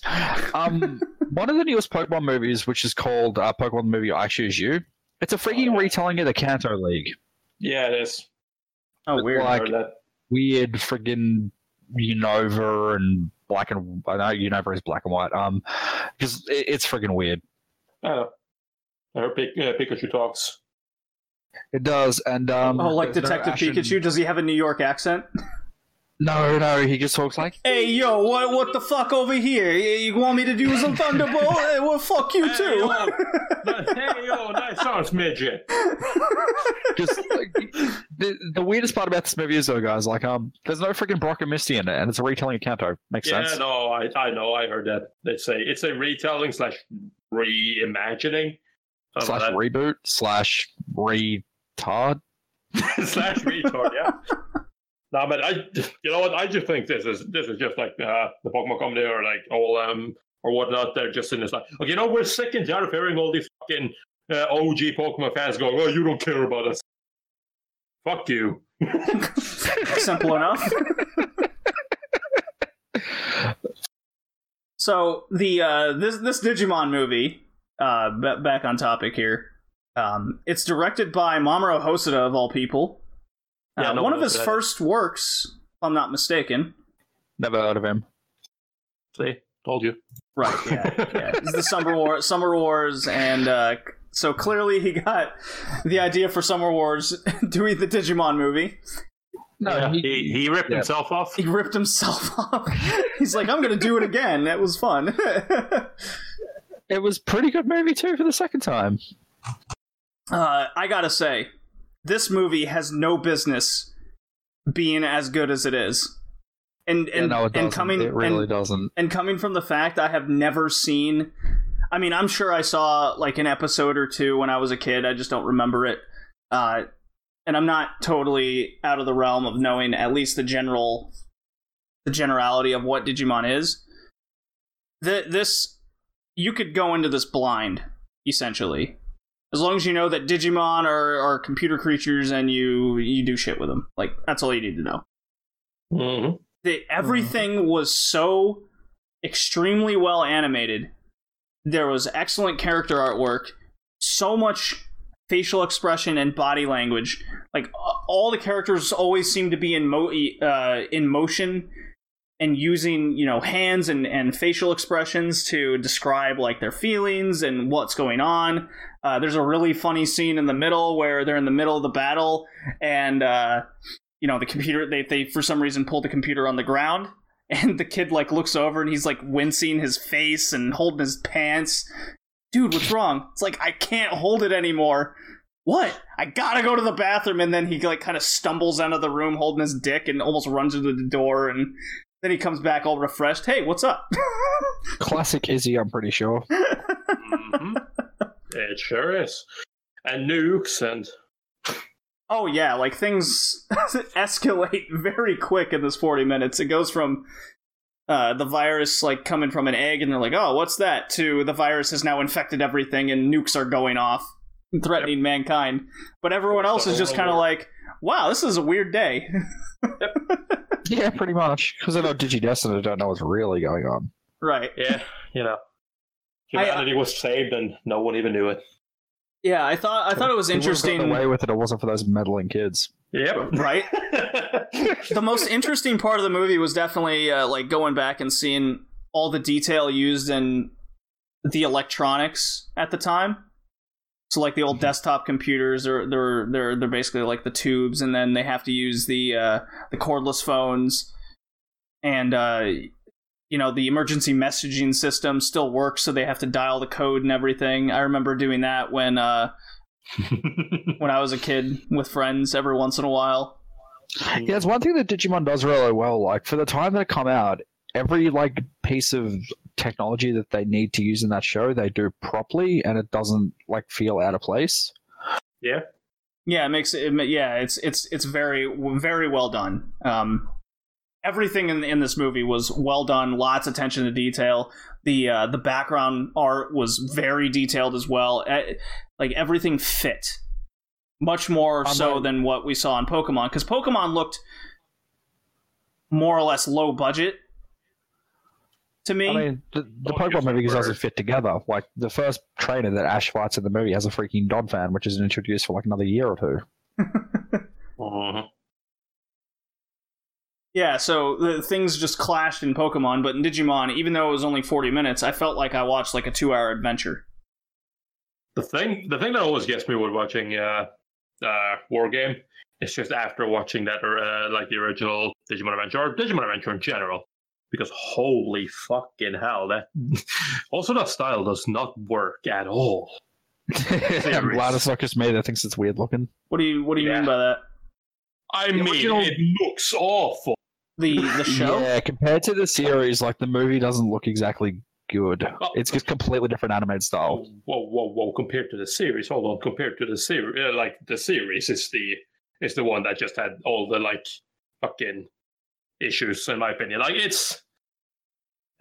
I remember going back and watching. One of the things that always got me. There was this scene in when they're getting out, setting out on their raft out into the sea. And I remember as a kid, I got seasick from watching that sea. And I was like, I wonder why. And now that have seen it again, I have to ask myself, I really wonder why, because it literally looks like somebody is just holding up 2 pieces of blue paper and like lifting it up and down. Oh no! Like it's like, oh, this. Oh no, this is not good. This is like really bad. And the amount of reused animation, and then the amount of times I got tired of seeing them evolve, because it's the same thing every time. At least they decided to use go into the when multiple Digimon evolved, they would just put them all on screen and evolve at the same time. Because for a little bit they decided to do them all after each other, so you got to see the same thing again with a different model every time, and have that godforsaken song play. I mean, I say godforsaken. That was just a bad time in the episode, dude. I know, but the second time I watched it in Japanese, because why wouldn't I? I can no longer listen to dub because I'm above listening to puny English. So so yeah, no, and they have by the way, the opening to the original Digimon, fantastic. One of the best opening songs I've ever heard in anime. Wait, the Japanese one or the English one? The Japanese one. Listen to Japanese. The Japanese one. The English one is awful. Screw you. The English one's amazing. Digimon, not Digital as good as Adventures. Butterfly. I know that one at least. Digimon. I love the Digimon opening, but that gives me nostalgia. It is nostalgia, at least to me. I've listened to it again. Like, I have a soft spot for it, but I'm like, this is not good. But the Japanese opening is just absolutely fantastic. And I love that song. I just hate the fact that they play it every time they're evolving. And I'm like, I've heard this like 70 times over the last 5 episodes. Okay, so it's not just the English one that does that then, too. Yeah. No, but it's the same thing. It's like, I was too patient with that when I was a kid, but now I have no patience. I'm like sitting there, it's like, stop. Please. I don't need to see this every time. Yeah, in terms, from what I can tell, in terms of the TV shows, they're kind of equal in what they do, both in the positive and negative, with a lot of rehashing. I think these movies, in terms of quality, are night and day. It's just how popular one was over the other at the time. JD, I'm going to have to disagree with you there for the series being similar, because Digimon actually has a plot that progresses for the most part, and that has a lot of dark undertones. So, like, if you're looking for an in-depth kid show, Digimon is the place to go to. Yeah, dude. Again, just to kind of, because I always am going back to the series, but I remember as a kid, like the first time, you know, when I forget his name, but when they defeated like the monkey. Holy shit, what's his name? Adamon, that's the one. The Elvis one, yeah. When they defeat him and Tai is sent back into the real world, or yeah, that's it. That episode's devastating because, like, you look at it and he leaves his sister behind. I know. Like when I watched that as a kid, I had like my stomach was hurting from watching that. I felt extremely uncomfortable. And then, like, a little bit after that, too, when they all come back to the real world and the Digimon come there with them, you got that friggin' Myotismon, like, just going around drinking people's blood like a vampire. Oh, yeah. Yeah, no, there's some questionable stuff there for a kid's show. That is for sure. But, like, if you're a kid, would you even pick up on those things? Not necessarily, no. But not necessarily, dude. That's what I'm saying. Like, it's got a lot of adult stuff in it. Like, if you go and watch it now that you're older and you know to look out for these things, like, the show, dude, is kind of effed up. You got one of those fucking people that are just walking the street like a stalker. He's got the trench coat and hat and everything. He's just like watching people. It's like, what the hell is this guy? Well, he just wants to flash his penis. He's a robot. Robot penis, whatever. You said we had to do what was it? Friggin' metal something. God, what the frick is his name? Yeah, it's the blue dude, and it's like on the Eiffel Tower looking thing. Yeah, that guy. Yeah. Like, there's a lot of that, and even still, like, something that I really appreciate, for as much as I hate stuck in another world kind of shows now, like, Digimon did a pretty good job of that, and it does that thing that I really like. It's first you have the Digidestined obviously being sent into the digital, but they eventually get out, and then they take the Digimon with them back into the real world. I kind of like that, you know. At first, it's them trying to get familiarize themselves with this weird digital world, and then after a certain point, it's flipped. That was the Digimon trying to get used to the real world. Mm-hmm. That's like, it's interesting. And then, like, even after the first season ends, like, 2 of the main 8 come back for season 2 because their work's not done there, and it pretty much picks up where it left off. Yeah, they were also very young when the first season when Digimon 1 took place, so they're technically just the right age now. Yeah, and then, like, in season 2, they've got the Digimon Emperor there, and it's just like, it's interesting seeing what people can do to affect the Digimon in that world if somebody figures out how to reprogram them and use them for evil. Yeah, that was interesting. That's like, because I mean, the first season, I like the first season, but kind of the whole Black Gear situation was kind of weird. Yeah, so you guys definitely gravitate towards towards Digimon over Pokemon. I love them both though. It's because Digimon's got like a lot more things to talk about in it. Okay. Corey? Yeah, no, I very much gravitate towards Digimon. I don't love it as much as I used to, but like, I'm just so done with Pokemon. I mean, Pokemon's definitely worn over the years, for sure. Yeah. Yeah, it has. It's like pretty much just keeps repeating its story. Mm-hmm. But yeah, dude, if you want to talk to someone about Digimon, like in a future episode, invite Andrew on because he can go like just him and I have done a review for Digimon Adventure Tri on his podcast, but I've listened to that episode. Yeah, he can go on and on and on and on and on. And if we both like to talk about Digimon, man, like we can get into in-depth conversations about that show. Yeah. Yeah, no, I agree. Like there's a lot to pick up on. That's why, like, even as a kid, I always kind of got to know when people are like, oh yeah, Digimon, that's just that Pokemon. And I'm like, there's so much more to it though. Yeah, there is. It's probably a better show. It just doesn't get recognized by a lot of people. I think it just came out a year or two late. That was it. Pretty much, yeah. Yeah. A lot of shows fall in that line. Just a show we're going to talk about in a couple weeks might be a victim of that same instance. So foreshadowing. Yeah, foreshadowing for the next episode. So I am going to say my opinion here. I think between the two movies, Digimon the movie was vastly better than Pokemon the first movie. Easily. And if I was to base watching the TV series based on these two movies that we more or less just briefed over, I would continue Digimon over Pokemon. Do it. Yeah. That's my take. All right. See, my problem with this becomes I am kind of having to compare a movie I watched as a child to a movie I watched fairly recently. So I like Pokemon, the first movie, when I watched it as a kid. Even when I rewatched it, I liked it a lot.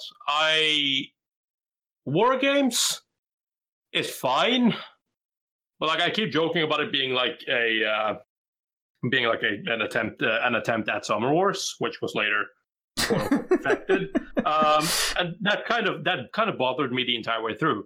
It's fine for a 40-minute movie, but I don't really like it that much. Well, what did you find wrong with it? Was it just too much too fast? I mean, the best answer I can give you is like, it's me now as an adult trying to watch a kid's movie.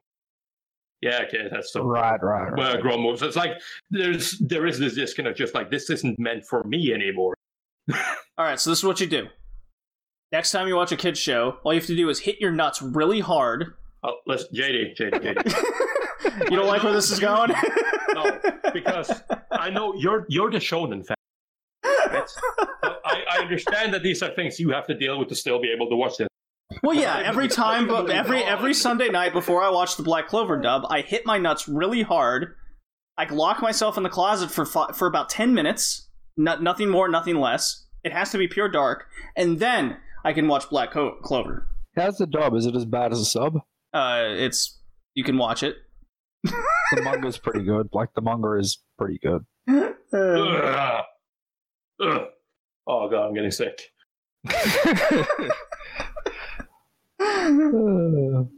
Anyway, this isn't about Black Clover. Everything's about Black Clover. Shut up.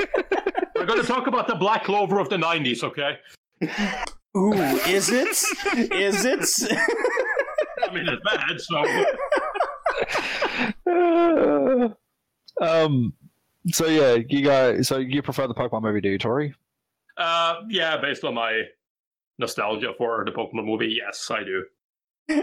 Do I have to pick one? Because like it's weird for me. I love Digimon and I love Pokemon.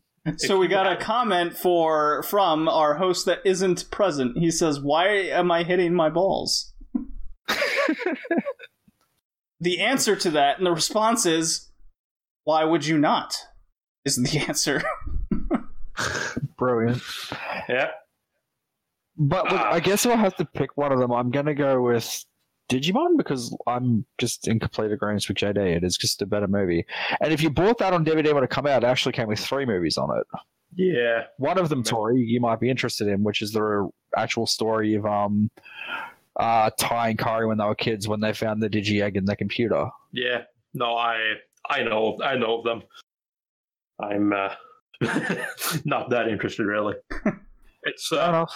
like I said, that kind of thing. It annoyed me because I'm sitting there and I was like, so which movie is War Game? And it's like, oh yeah, that one. It's like, but what about Digimon the movie 1? It's like, what the fuck is Digimon the first movie? And I look it up and it's like, there are 3 Digimon the first movie? What the fuck? It's like, no, it's 1 movie. Not confused at all, right? And I'm like, why would you do that? On the DVD before you even like start the first movie, like first movie part 1, I guess. There's a freaking Angela Anaconda short where they're going to go and watch Digimon the movie. I don't know why it's there, but it's Angela Anaconda it's a show. Yeah. All right, guys. Whatever. I hate American localization. Well, why don't we move on and get to the end of this cast with the review of Slayers? What do you guys say? No. Absolutely All I not. can say, guys, I'm sorry. I'm very sorry for this. I don't put this against you. Like I said, I watched this for my quest, so I had already inflicted this pain upon my. What is your quest? Just out of curiosity. So that again. What is your quest? Just out of curiosity. What was my quest? Yes. Okay, my quest is just what I did was I absolutely did not steal JD's idea, and what I did was I went to watch anime from like the past all the way up until today's date, or not today's date, but like 2018 or 2017 when I started. But so what I did was like I went back to the 70s and just picked at least one anime from every year from the 70s up until today. And I'm watching through everything. Out of all the things you could have picked from the year of Slayers, why'd you pick Slayers? Because I've heard people talk about Slayers for a long time, and I was just like curious. I thought people could recommend me a good show because everyone's like, Slayers was good. I'm like, yeah, I watched it. I'm like, it's really? So, Slayers. Thank you, Jay, for the suggestion, by the way. Let's skip this segment and get on to the shout-outs and stuff. Produced by JC Staff, Studio E&G Films did it. It's an adventure comedy, demon, magic fantasy, so plenty of genres for everybody. Comedy, all right. Definitely a comedy. Well, okay.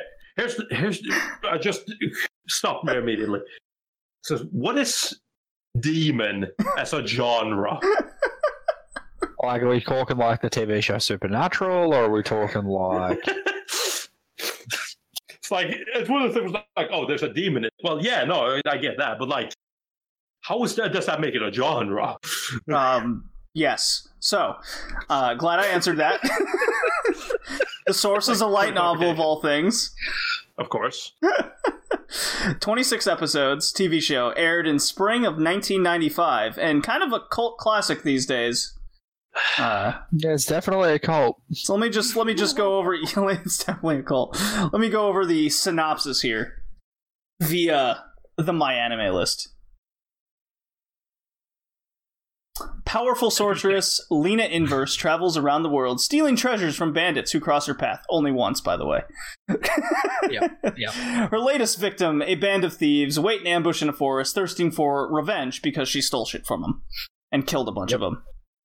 She sure did. When Lena is about to effortlessly pummel her would-be attackers, the swordsman, the gallant swordsman, I might add, Gowry Gabrieff, suddenly announces his presence, wants to save the damsel in distress. Bit of a meatbag. We'll get into him later.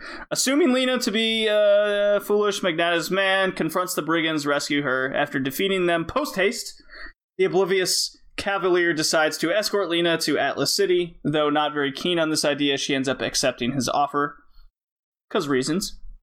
However, without realizing it, Lena has chanced upon a mighty magical item amongst her spoils from the bandits, and 2 mysterious men are hunting her to get it from her.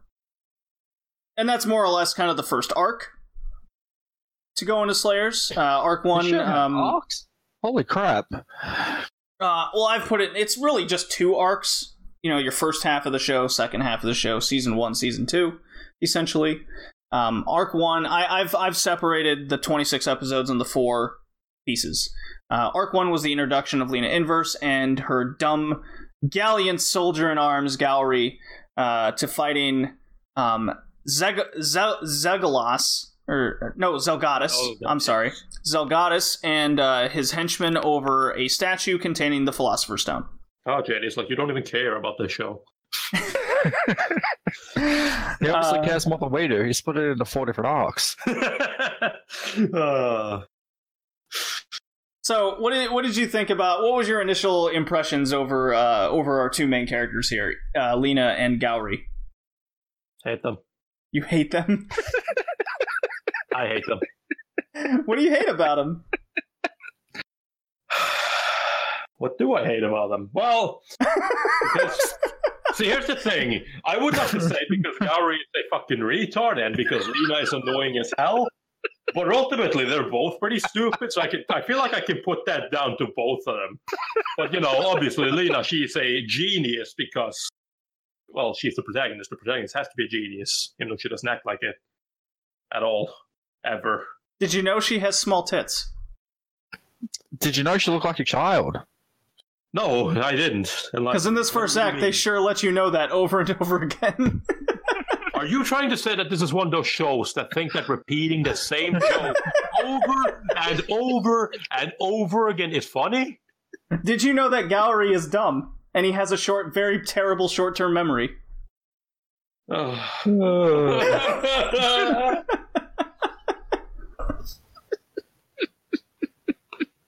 Jay, what did you think about our 2 characters?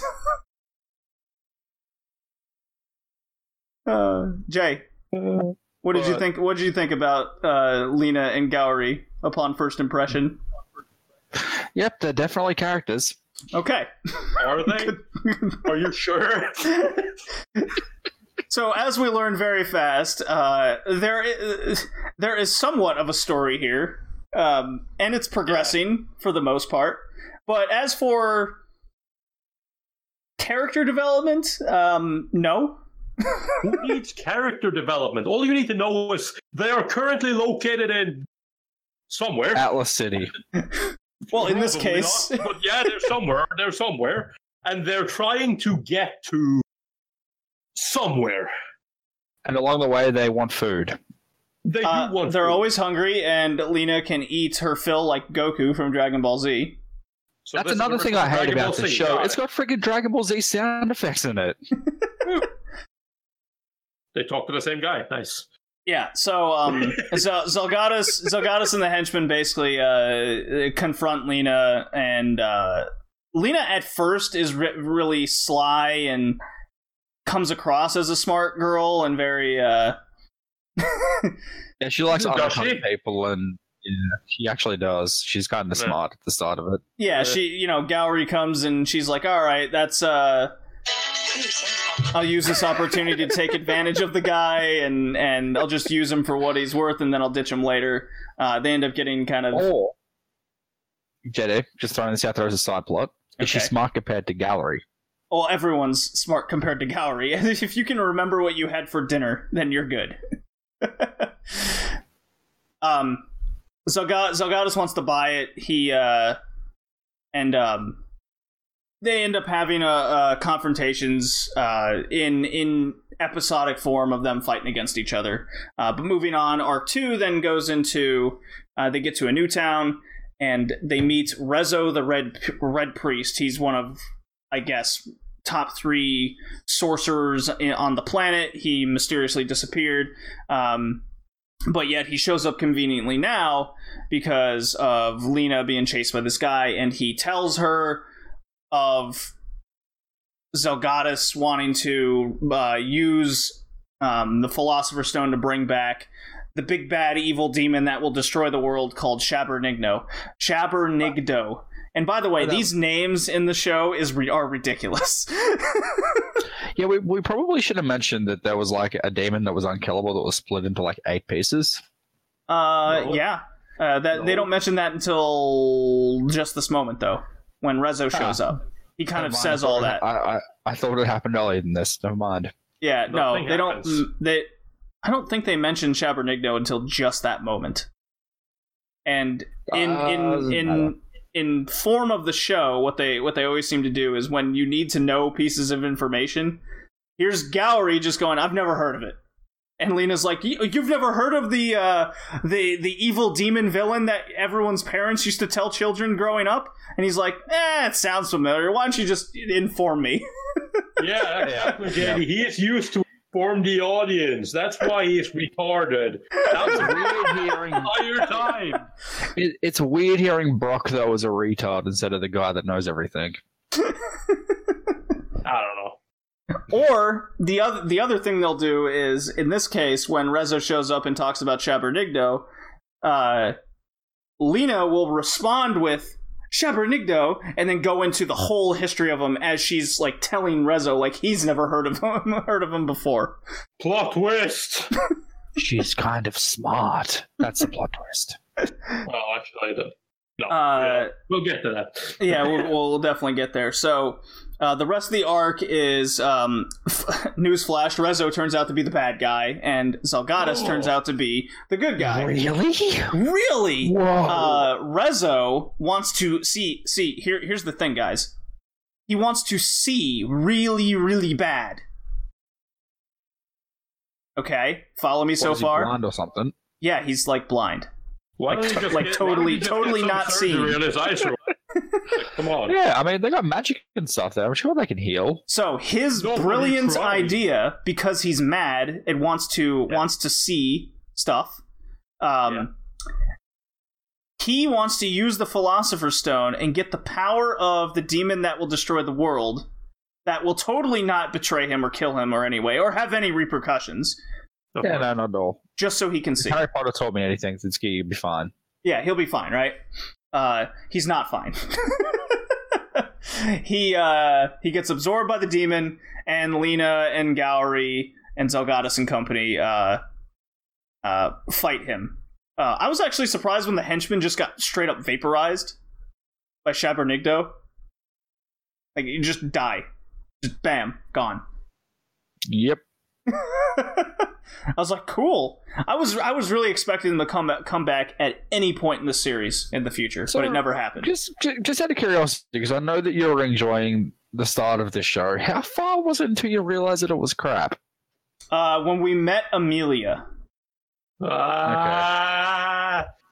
Justice!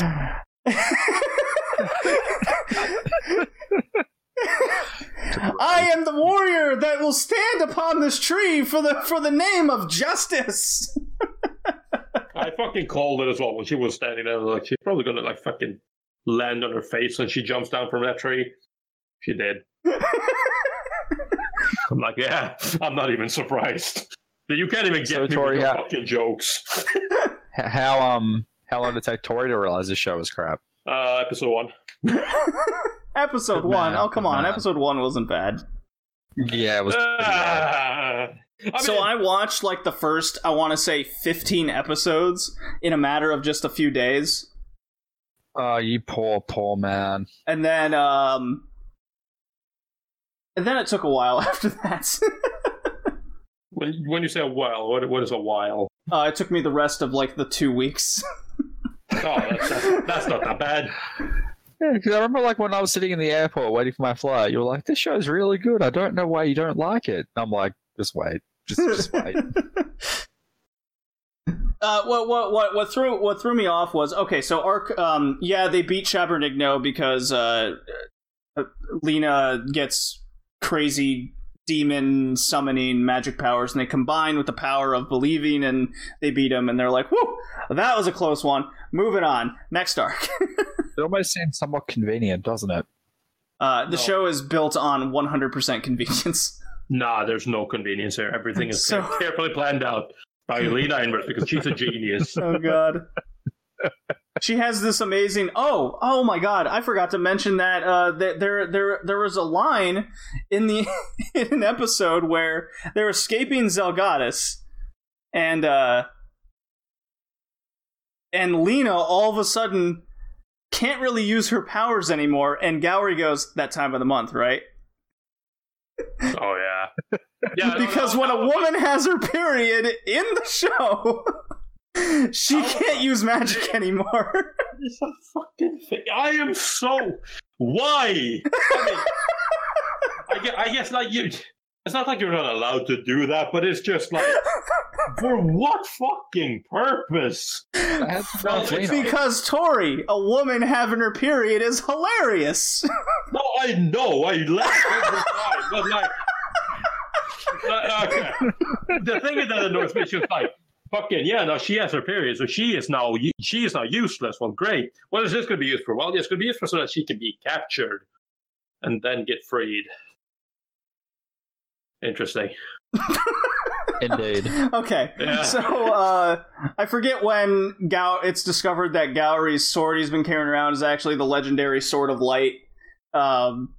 Just again, convenient that this dumbass has this ancient weapon that's killed He just forgot about it. Okay. A crazy demon called something or another, Xanafer. That's what it's called. That comes into play later, actually.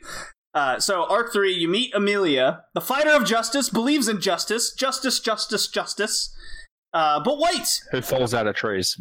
But wait, when they get to town, where Amelia's from, there's a bunch of wanted posters out for Lena and Gowry. And let me start off by saying here that they probably should have wanted posters around because they've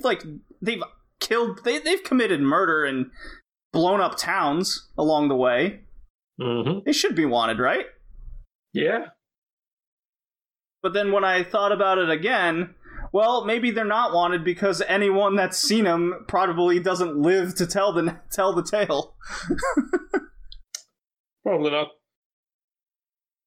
And then, so these two dudes show up and they want to capture them and take them to a town called Cyrag. And Lena and Gowry want to go there anyways to find out why they are wanted. So from this point on until I want to say the last 5 episodes is more or less like a Saturday morning cartoon fighting show. Just to see what the fuck is going on. Very slow. Next time on Slayers. Yeah, it was very much in that realm, but I thought it was more along the line of kind of like this Scooby-Doo nonsense going on all the time with the constant puns and joking and the running back and forth between doors and just coming out random places. Yeah, that's exactly what it reminded me of. I'm like, okay, it's not. If I was 10 or 13, this, I'd be all over this. 30 years old, maybe not so much. All downhill from here. Oh God, Tori, what were you going through at this point when you met Amelia of all people? Well, I mean, like I said, it was just like, okay, we have a champion of justice. Interesting.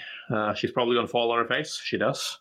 And then and it's like, okay, so she's so she's just gonna be the annoying character that follows them around everywhere because she's the champion of justice. But then, of course, the posters appear, and she's like, well, I gotta capture you now because you're bad. That shit was funny. I thought that was pretty funny though. She immediately switches sides. Yeah. Nah. Not really. I'm just saying that it's like, oh, okay. So she's not going to follow around. Then they finally manage to come in. Why would we be bad? And I love that. Why would we be bad? And she just lists up a whole bunch of reasons for the bad shit they've done just when she was there. And it's like, okay, but ignore that. Yeah, they're not bad people. They're not murderers. They're not thieves. Have we ever killed anyone? Yes. Well, apart from the time we did. Have we ever killed anyone? What about that other time? That doesn't count. It was self-defense, I swear. What have we ever done that's so bad? Well, you've wiped out towns, you murdered people, you steal, you... It's like, okay, I get it. You've skipped out on your bill. Which I'm pretty sure they did countless times. I never saw them actually pay for anything. I know Lena did at least. Yeah. I know Lena did at least once. She's like gone. All right, so then so they get to Cyrad, and this is Arc 4. They meet Gowry's like childhood friend named Silphiel, but of course he has trouble remembering her. What he does remember is she used to cook food for him. That's important. That's important because woman. Also, the show's based around food. There's a lot of food, a lot of food being taken in to the belly tummies. It's So just Food Wars. you also meet a crazy woman Soma. named Eris who loved Rezo, loved him so much that she made a copy of him, Woo! and Not she's also a rapey at sorcerer's all, chick. Not rapey at all. It's fine. She's a woman. Yeah, so basically, she took copy Rezo and like spread the rumors that they actually did all this, and everyone's like, well, I mean, this guy Rezo's a good source. There's no ID on him or anything. He just says he's Rezo. So wanted posters everywhere. All right, cool, whatever. Lena and company want break into like the castle area, and they want to find Rezo's legacy. They don't know what it is, but they go down a bunch of stairs for a while. They end up coming across a stone magic tablet and a chicken. Talking chicken. Chicken's not important. Nah. So, the chicken does have a line, though, that says when they do find the magic tablet and it, like, conveniently falls into their hands, the chicken does say the line. I cracked up at this. Why does everything just conveniently fall into these idiots' hands? Because the show's bad. It's written that way. So, Eris steals the tablet, and then Rezo betrays her because he wants to be a real boy. He doesn't want to be a copy. And I can get behind that. I too want to be a real boy. Sure, yeah. He doesn't want... No woman's going to keep this guy down. Exactly. And when she copied him, she also made him blind. You know what? You're right. That is actually kind of fucked up. Why would you make him blind? Yeah, like, you think that if you're going to make a copy of someone, and, like, yeah, that is really effed up. Nah, she loved everything about him, including the fact that Including the fact that he couldn't see her. you need to be blind. Yeah. Like that. Well, apparently the whole thing was because he was a copy, he was under her power. So then, when the stone was gotten,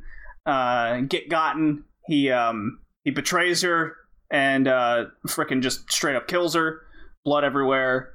Got him. Yeah, got him. And Rezo absorbs. There's like the demon Xanafer like in the area, I guess, just hanging out, and he absorbs this demon now. And if you remember, Xanafer was the supposed demon that the Sword of Light killed. Speaking of Sword of Light. Okay. No, nothing. Okay. Well, big battle ensues. No one can stop copy Rezo. Even there's a point where Lena gets shot with like a big laser beam thing through her stomach, and she basically dies, but the power of believing and friendship and under a tree, Silphiel heals her.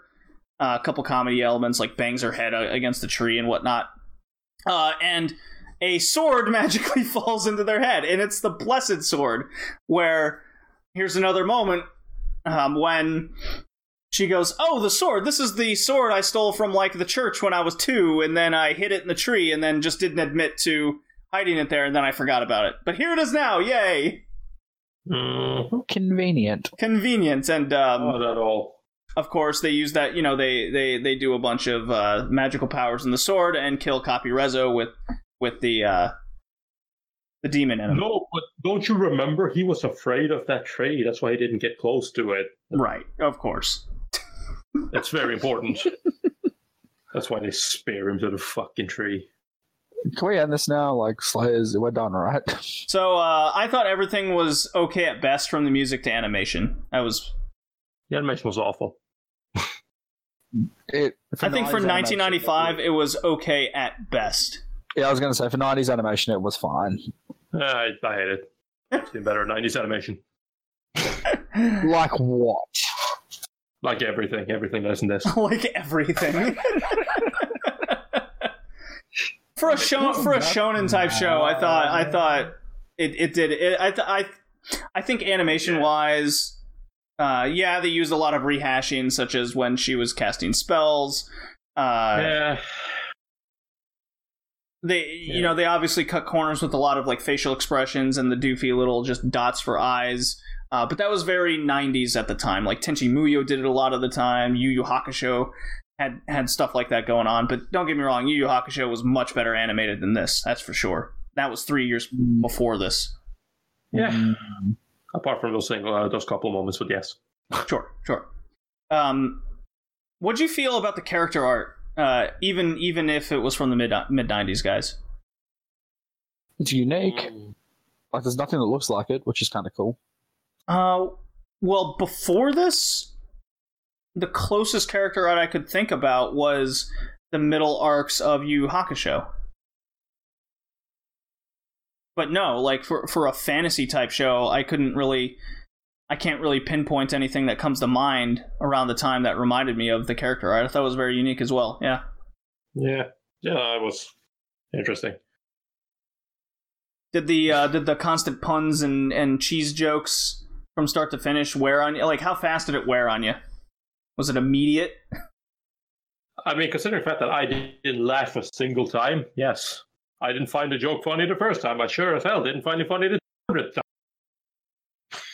See, I noticed something when I was watching it, that in each of the like 4 arcs, the cheese I thought was they chose something else to do that to each time.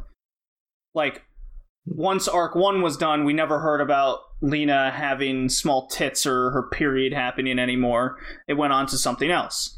Until season 2, that is. Well, I'm sure they got to remind the new viewers coming in case you forgot. But we're just talking about season 1 here. I thought, Tori, I'm curious. Did you watch the English voice acting or the subtitle? Of course, I didn't watch the English voice acting. Why would I do such a thing? What about you, Jay? What did you watch? Dub. I also watched the dub. What did you think of the dub? I thought the dub was an experience. Like I said, interesting hearing Brock play a dumb character. I Lena. I really like Lena as a character. I think she's fun. I think a female lead. It was always kind of Gowry seemed to be the damsel in distress, or she would use him. I like that about her. The voice acting I thought was okay. It was very 80s, 90s of it. It was very much in the same realm of Yu Yu Hakusho's kind of dub. But because there was so much cheese in the show, it made the voice acting seem not as good. If that makes any sense? Mm-hmm. So bad voice acting. Got it. There were 2 characters. There were 2 characters always at some point going on in the show where the voice acting that they were using for the characters, such as Zelgadis, he's the best example because he's a recurring character throughout the season. Is he talks really low and soft and kind of monotone, and you don't really hear him too well. And Rezo was the same way. His voice actor, I swear, changed in the second half of the show. And then, Excuse me? Probably did. Probably did. Yeah. He couldn't come. The original guy they got probably couldn't even be asked to show up anymore. I quit. And then Sylphiel, the girl we meet at the end of the show, she was a real soft, low talker and kind of a ditzy girl character. She played that kind of damsel in distress type person. She talked really low, so I don't know what the deal was with the low low tone voice acting in the dub. Were they voice acting recorded from inside their? They were inside a car, most likely. Okay, even better. All right. Yeah. So here's the big question: what would have made this better for you guys? If it was good. Please elaborate. Humor me. Well, you know what? I don't know. Like, it's I'm not a mark for this kind of thing. Shonen, like fantasy, adventure, repeat comedy, just slapstick. That's not me. So it's like the only thing I say, to make this show better for me, you'd have to make a completely different show. I think, now, you see me out here because this might not be popular, but amp the craziness up like by another 10%, maybe 20%, and then throw in, like, randomly, you look up and bam, there's a big dude in the sky, and there's like a dice landing, and bam, it's a D&D campaign, a very poorly written D&D campaign. But why wouldn't you rather just watch Record of Lodoss War then? Like, come on. So that was definitely something the show reminded me of. This show is stupid enough to be a really bad D&D campaign. Yeah, but that Record of Lodoss War is a D&D campaign. Yeah, but Record of Lodoss War is actually kind of good. Yeah, but that's the point. I thought that was what we were suggesting. All right, we're trying to fix the show, not break it even more. Sorry, my bad. I'm sticking with the D&D idea. I think lay off on a lot of the repeated jokes, for sure. I think of the time, like, you know, the small tits and the whole period. The period thing, like, really caught me by surprise. I was like, no. I was joking in my head. I was like, ha, she's on her period. And then that was actually the thing that happened. So the show... It just sort of happens, doesn't it? Like, yeah. Yeah, so a lot of jokes like that thrown in there really catch you by surprise, and they don't really have any business even being a joke in the first place. That happens quite a lot of the times. I think Gowry is a character. Like I didn't hate the show by any means, but I'm more than willing to admit that it's not good. I'm disappointed that you didn't hate it. Join us. Well, as Tori knows, as you'll learn, Jay, with me, is I like shonen trash. So this was right up my alley. I also like shonen trash, but this isn't good trash. This is the kind of trash that needs to get put in the bin and taken away. I found a lot to have fun with the show. I think the goal of the show was to just have a fun romp. As you said, it was kind of like a D&D adventure. It was just a fantasy adventure game, almost like an RPG. It's like, hey, go do this thing and beat the dungeon boss. Yeah, and the guy who's telling the story, that's that one dude just conveniently every time something comes up. Yeah, but see, I have this secret sword of destruction that can take out this enemy. Since when? Since the start. Well, that's all like... so it's things like that where just little... So instead of having an episodic kind of nuance episode, maybe they could have spent that actually getting the thing that's going to help them. Like if they were running away from being attacked and they stumble into a cave, then they find said item. Like just doing simple things like that, I think would have made this a lot better. Instead of just, we magically found this thing that will continue the plot for reasons convenient to this moment. Yeah, but then it wouldn't be funny, JD. Well, that's not like those parts wasn't funny when that happened because they weren't. That wasn't the comedic push of the show. Oh, I would say that is very much the show was trying to push us as comedy. What, the convenience of everything? Yeah, they literally make a joke of it in the goddamn show itself. Everything. Well, at the end, that was the chicken just be like, oh, everything falls conveniently into these idiots' hands. That's the point. That was the author taking the piss out of his own work, dude.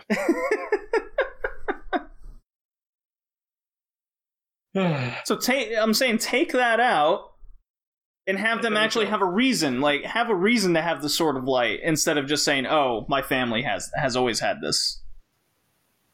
Just taking that little extra step would have made a miles difference for the show. I think laying off on Amelia's kind of, which they kind of did at the end of the show because she was kind of in the background a lot of the times. The whole champion of justice thing, and I did like the occasional joke of certain characters that they'd run across because you wouldn't hear that all the time. Mm-hmm. I had a lot more fun with the show than you guys, definitely. Mm-hmm. From the sound of it. Yeah, I'd say so. Yeah. Yeah, it sounds like you had a better time than us. I did. I really like Lena Inverse. I really like her as a character, and even Gowry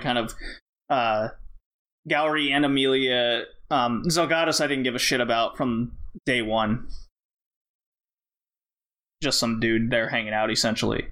But those three main characters, the three people of that cast that talk the most, they did grow on me. Tori, I think that Jay just likes trash. I know he likes trash. Well, the first step is to admitting you like trash, and everything that you are is trash. So I admit to the trash that I like, but this is not it. Are we ready to score this thing and call it a day? Or do you guys got anything else to say about Slayers? It's bad. There you go. No, I'm done. Okay. I didn't really say much because everything I was going to say, Tori was already said. But yeah, right. I'll just go first with the score since I've already said all the things why I enjoyed the show.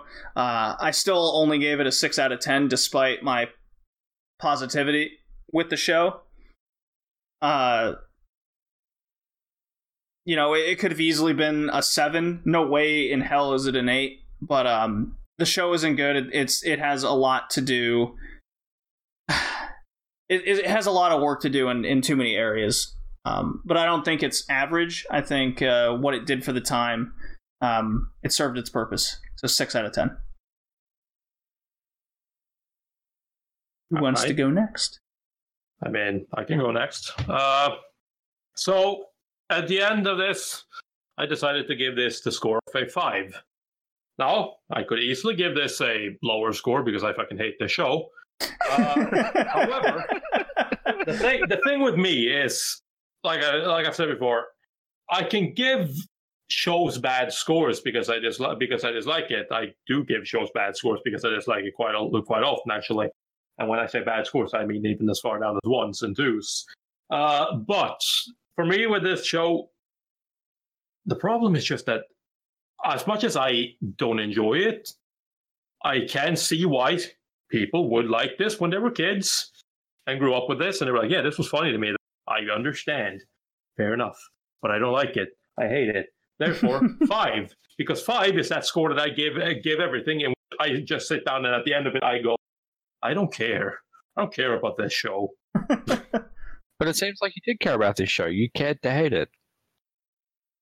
Thinking back on it, yeah. When I was watching it, no. When I was done watching it, I just went and did something. You're right, Tori. If I was a kid watching the show, holy crap, I'd have so much nostalgia goggles for it all day. Dude, I could see, even myself, if I watched this when I was 10, I could see myself easily just sitting there like laughing at everything. That is so silly. Now, hell no.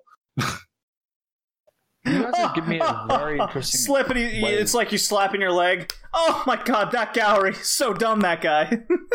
It's funny how he doesn't remember anything. Now I'm saying this, I know people like this in real life, and he's annoying.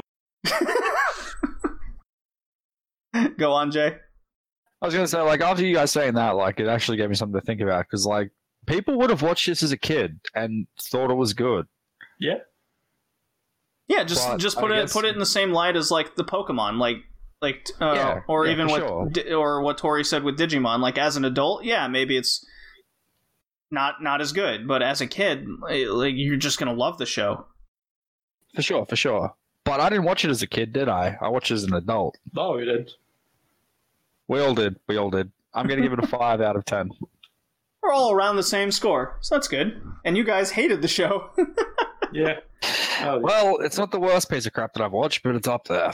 It is not Eromanga Sensei, I agree. It's not the worst piece of crap. If there was incense in the incense, god damn it. There is incense. If there was incest in the show, would it get a lower score or a higher one? You know what? That completely depends on what they do with it. That's right. We haven't seen seasons 2 and 3. We haven't.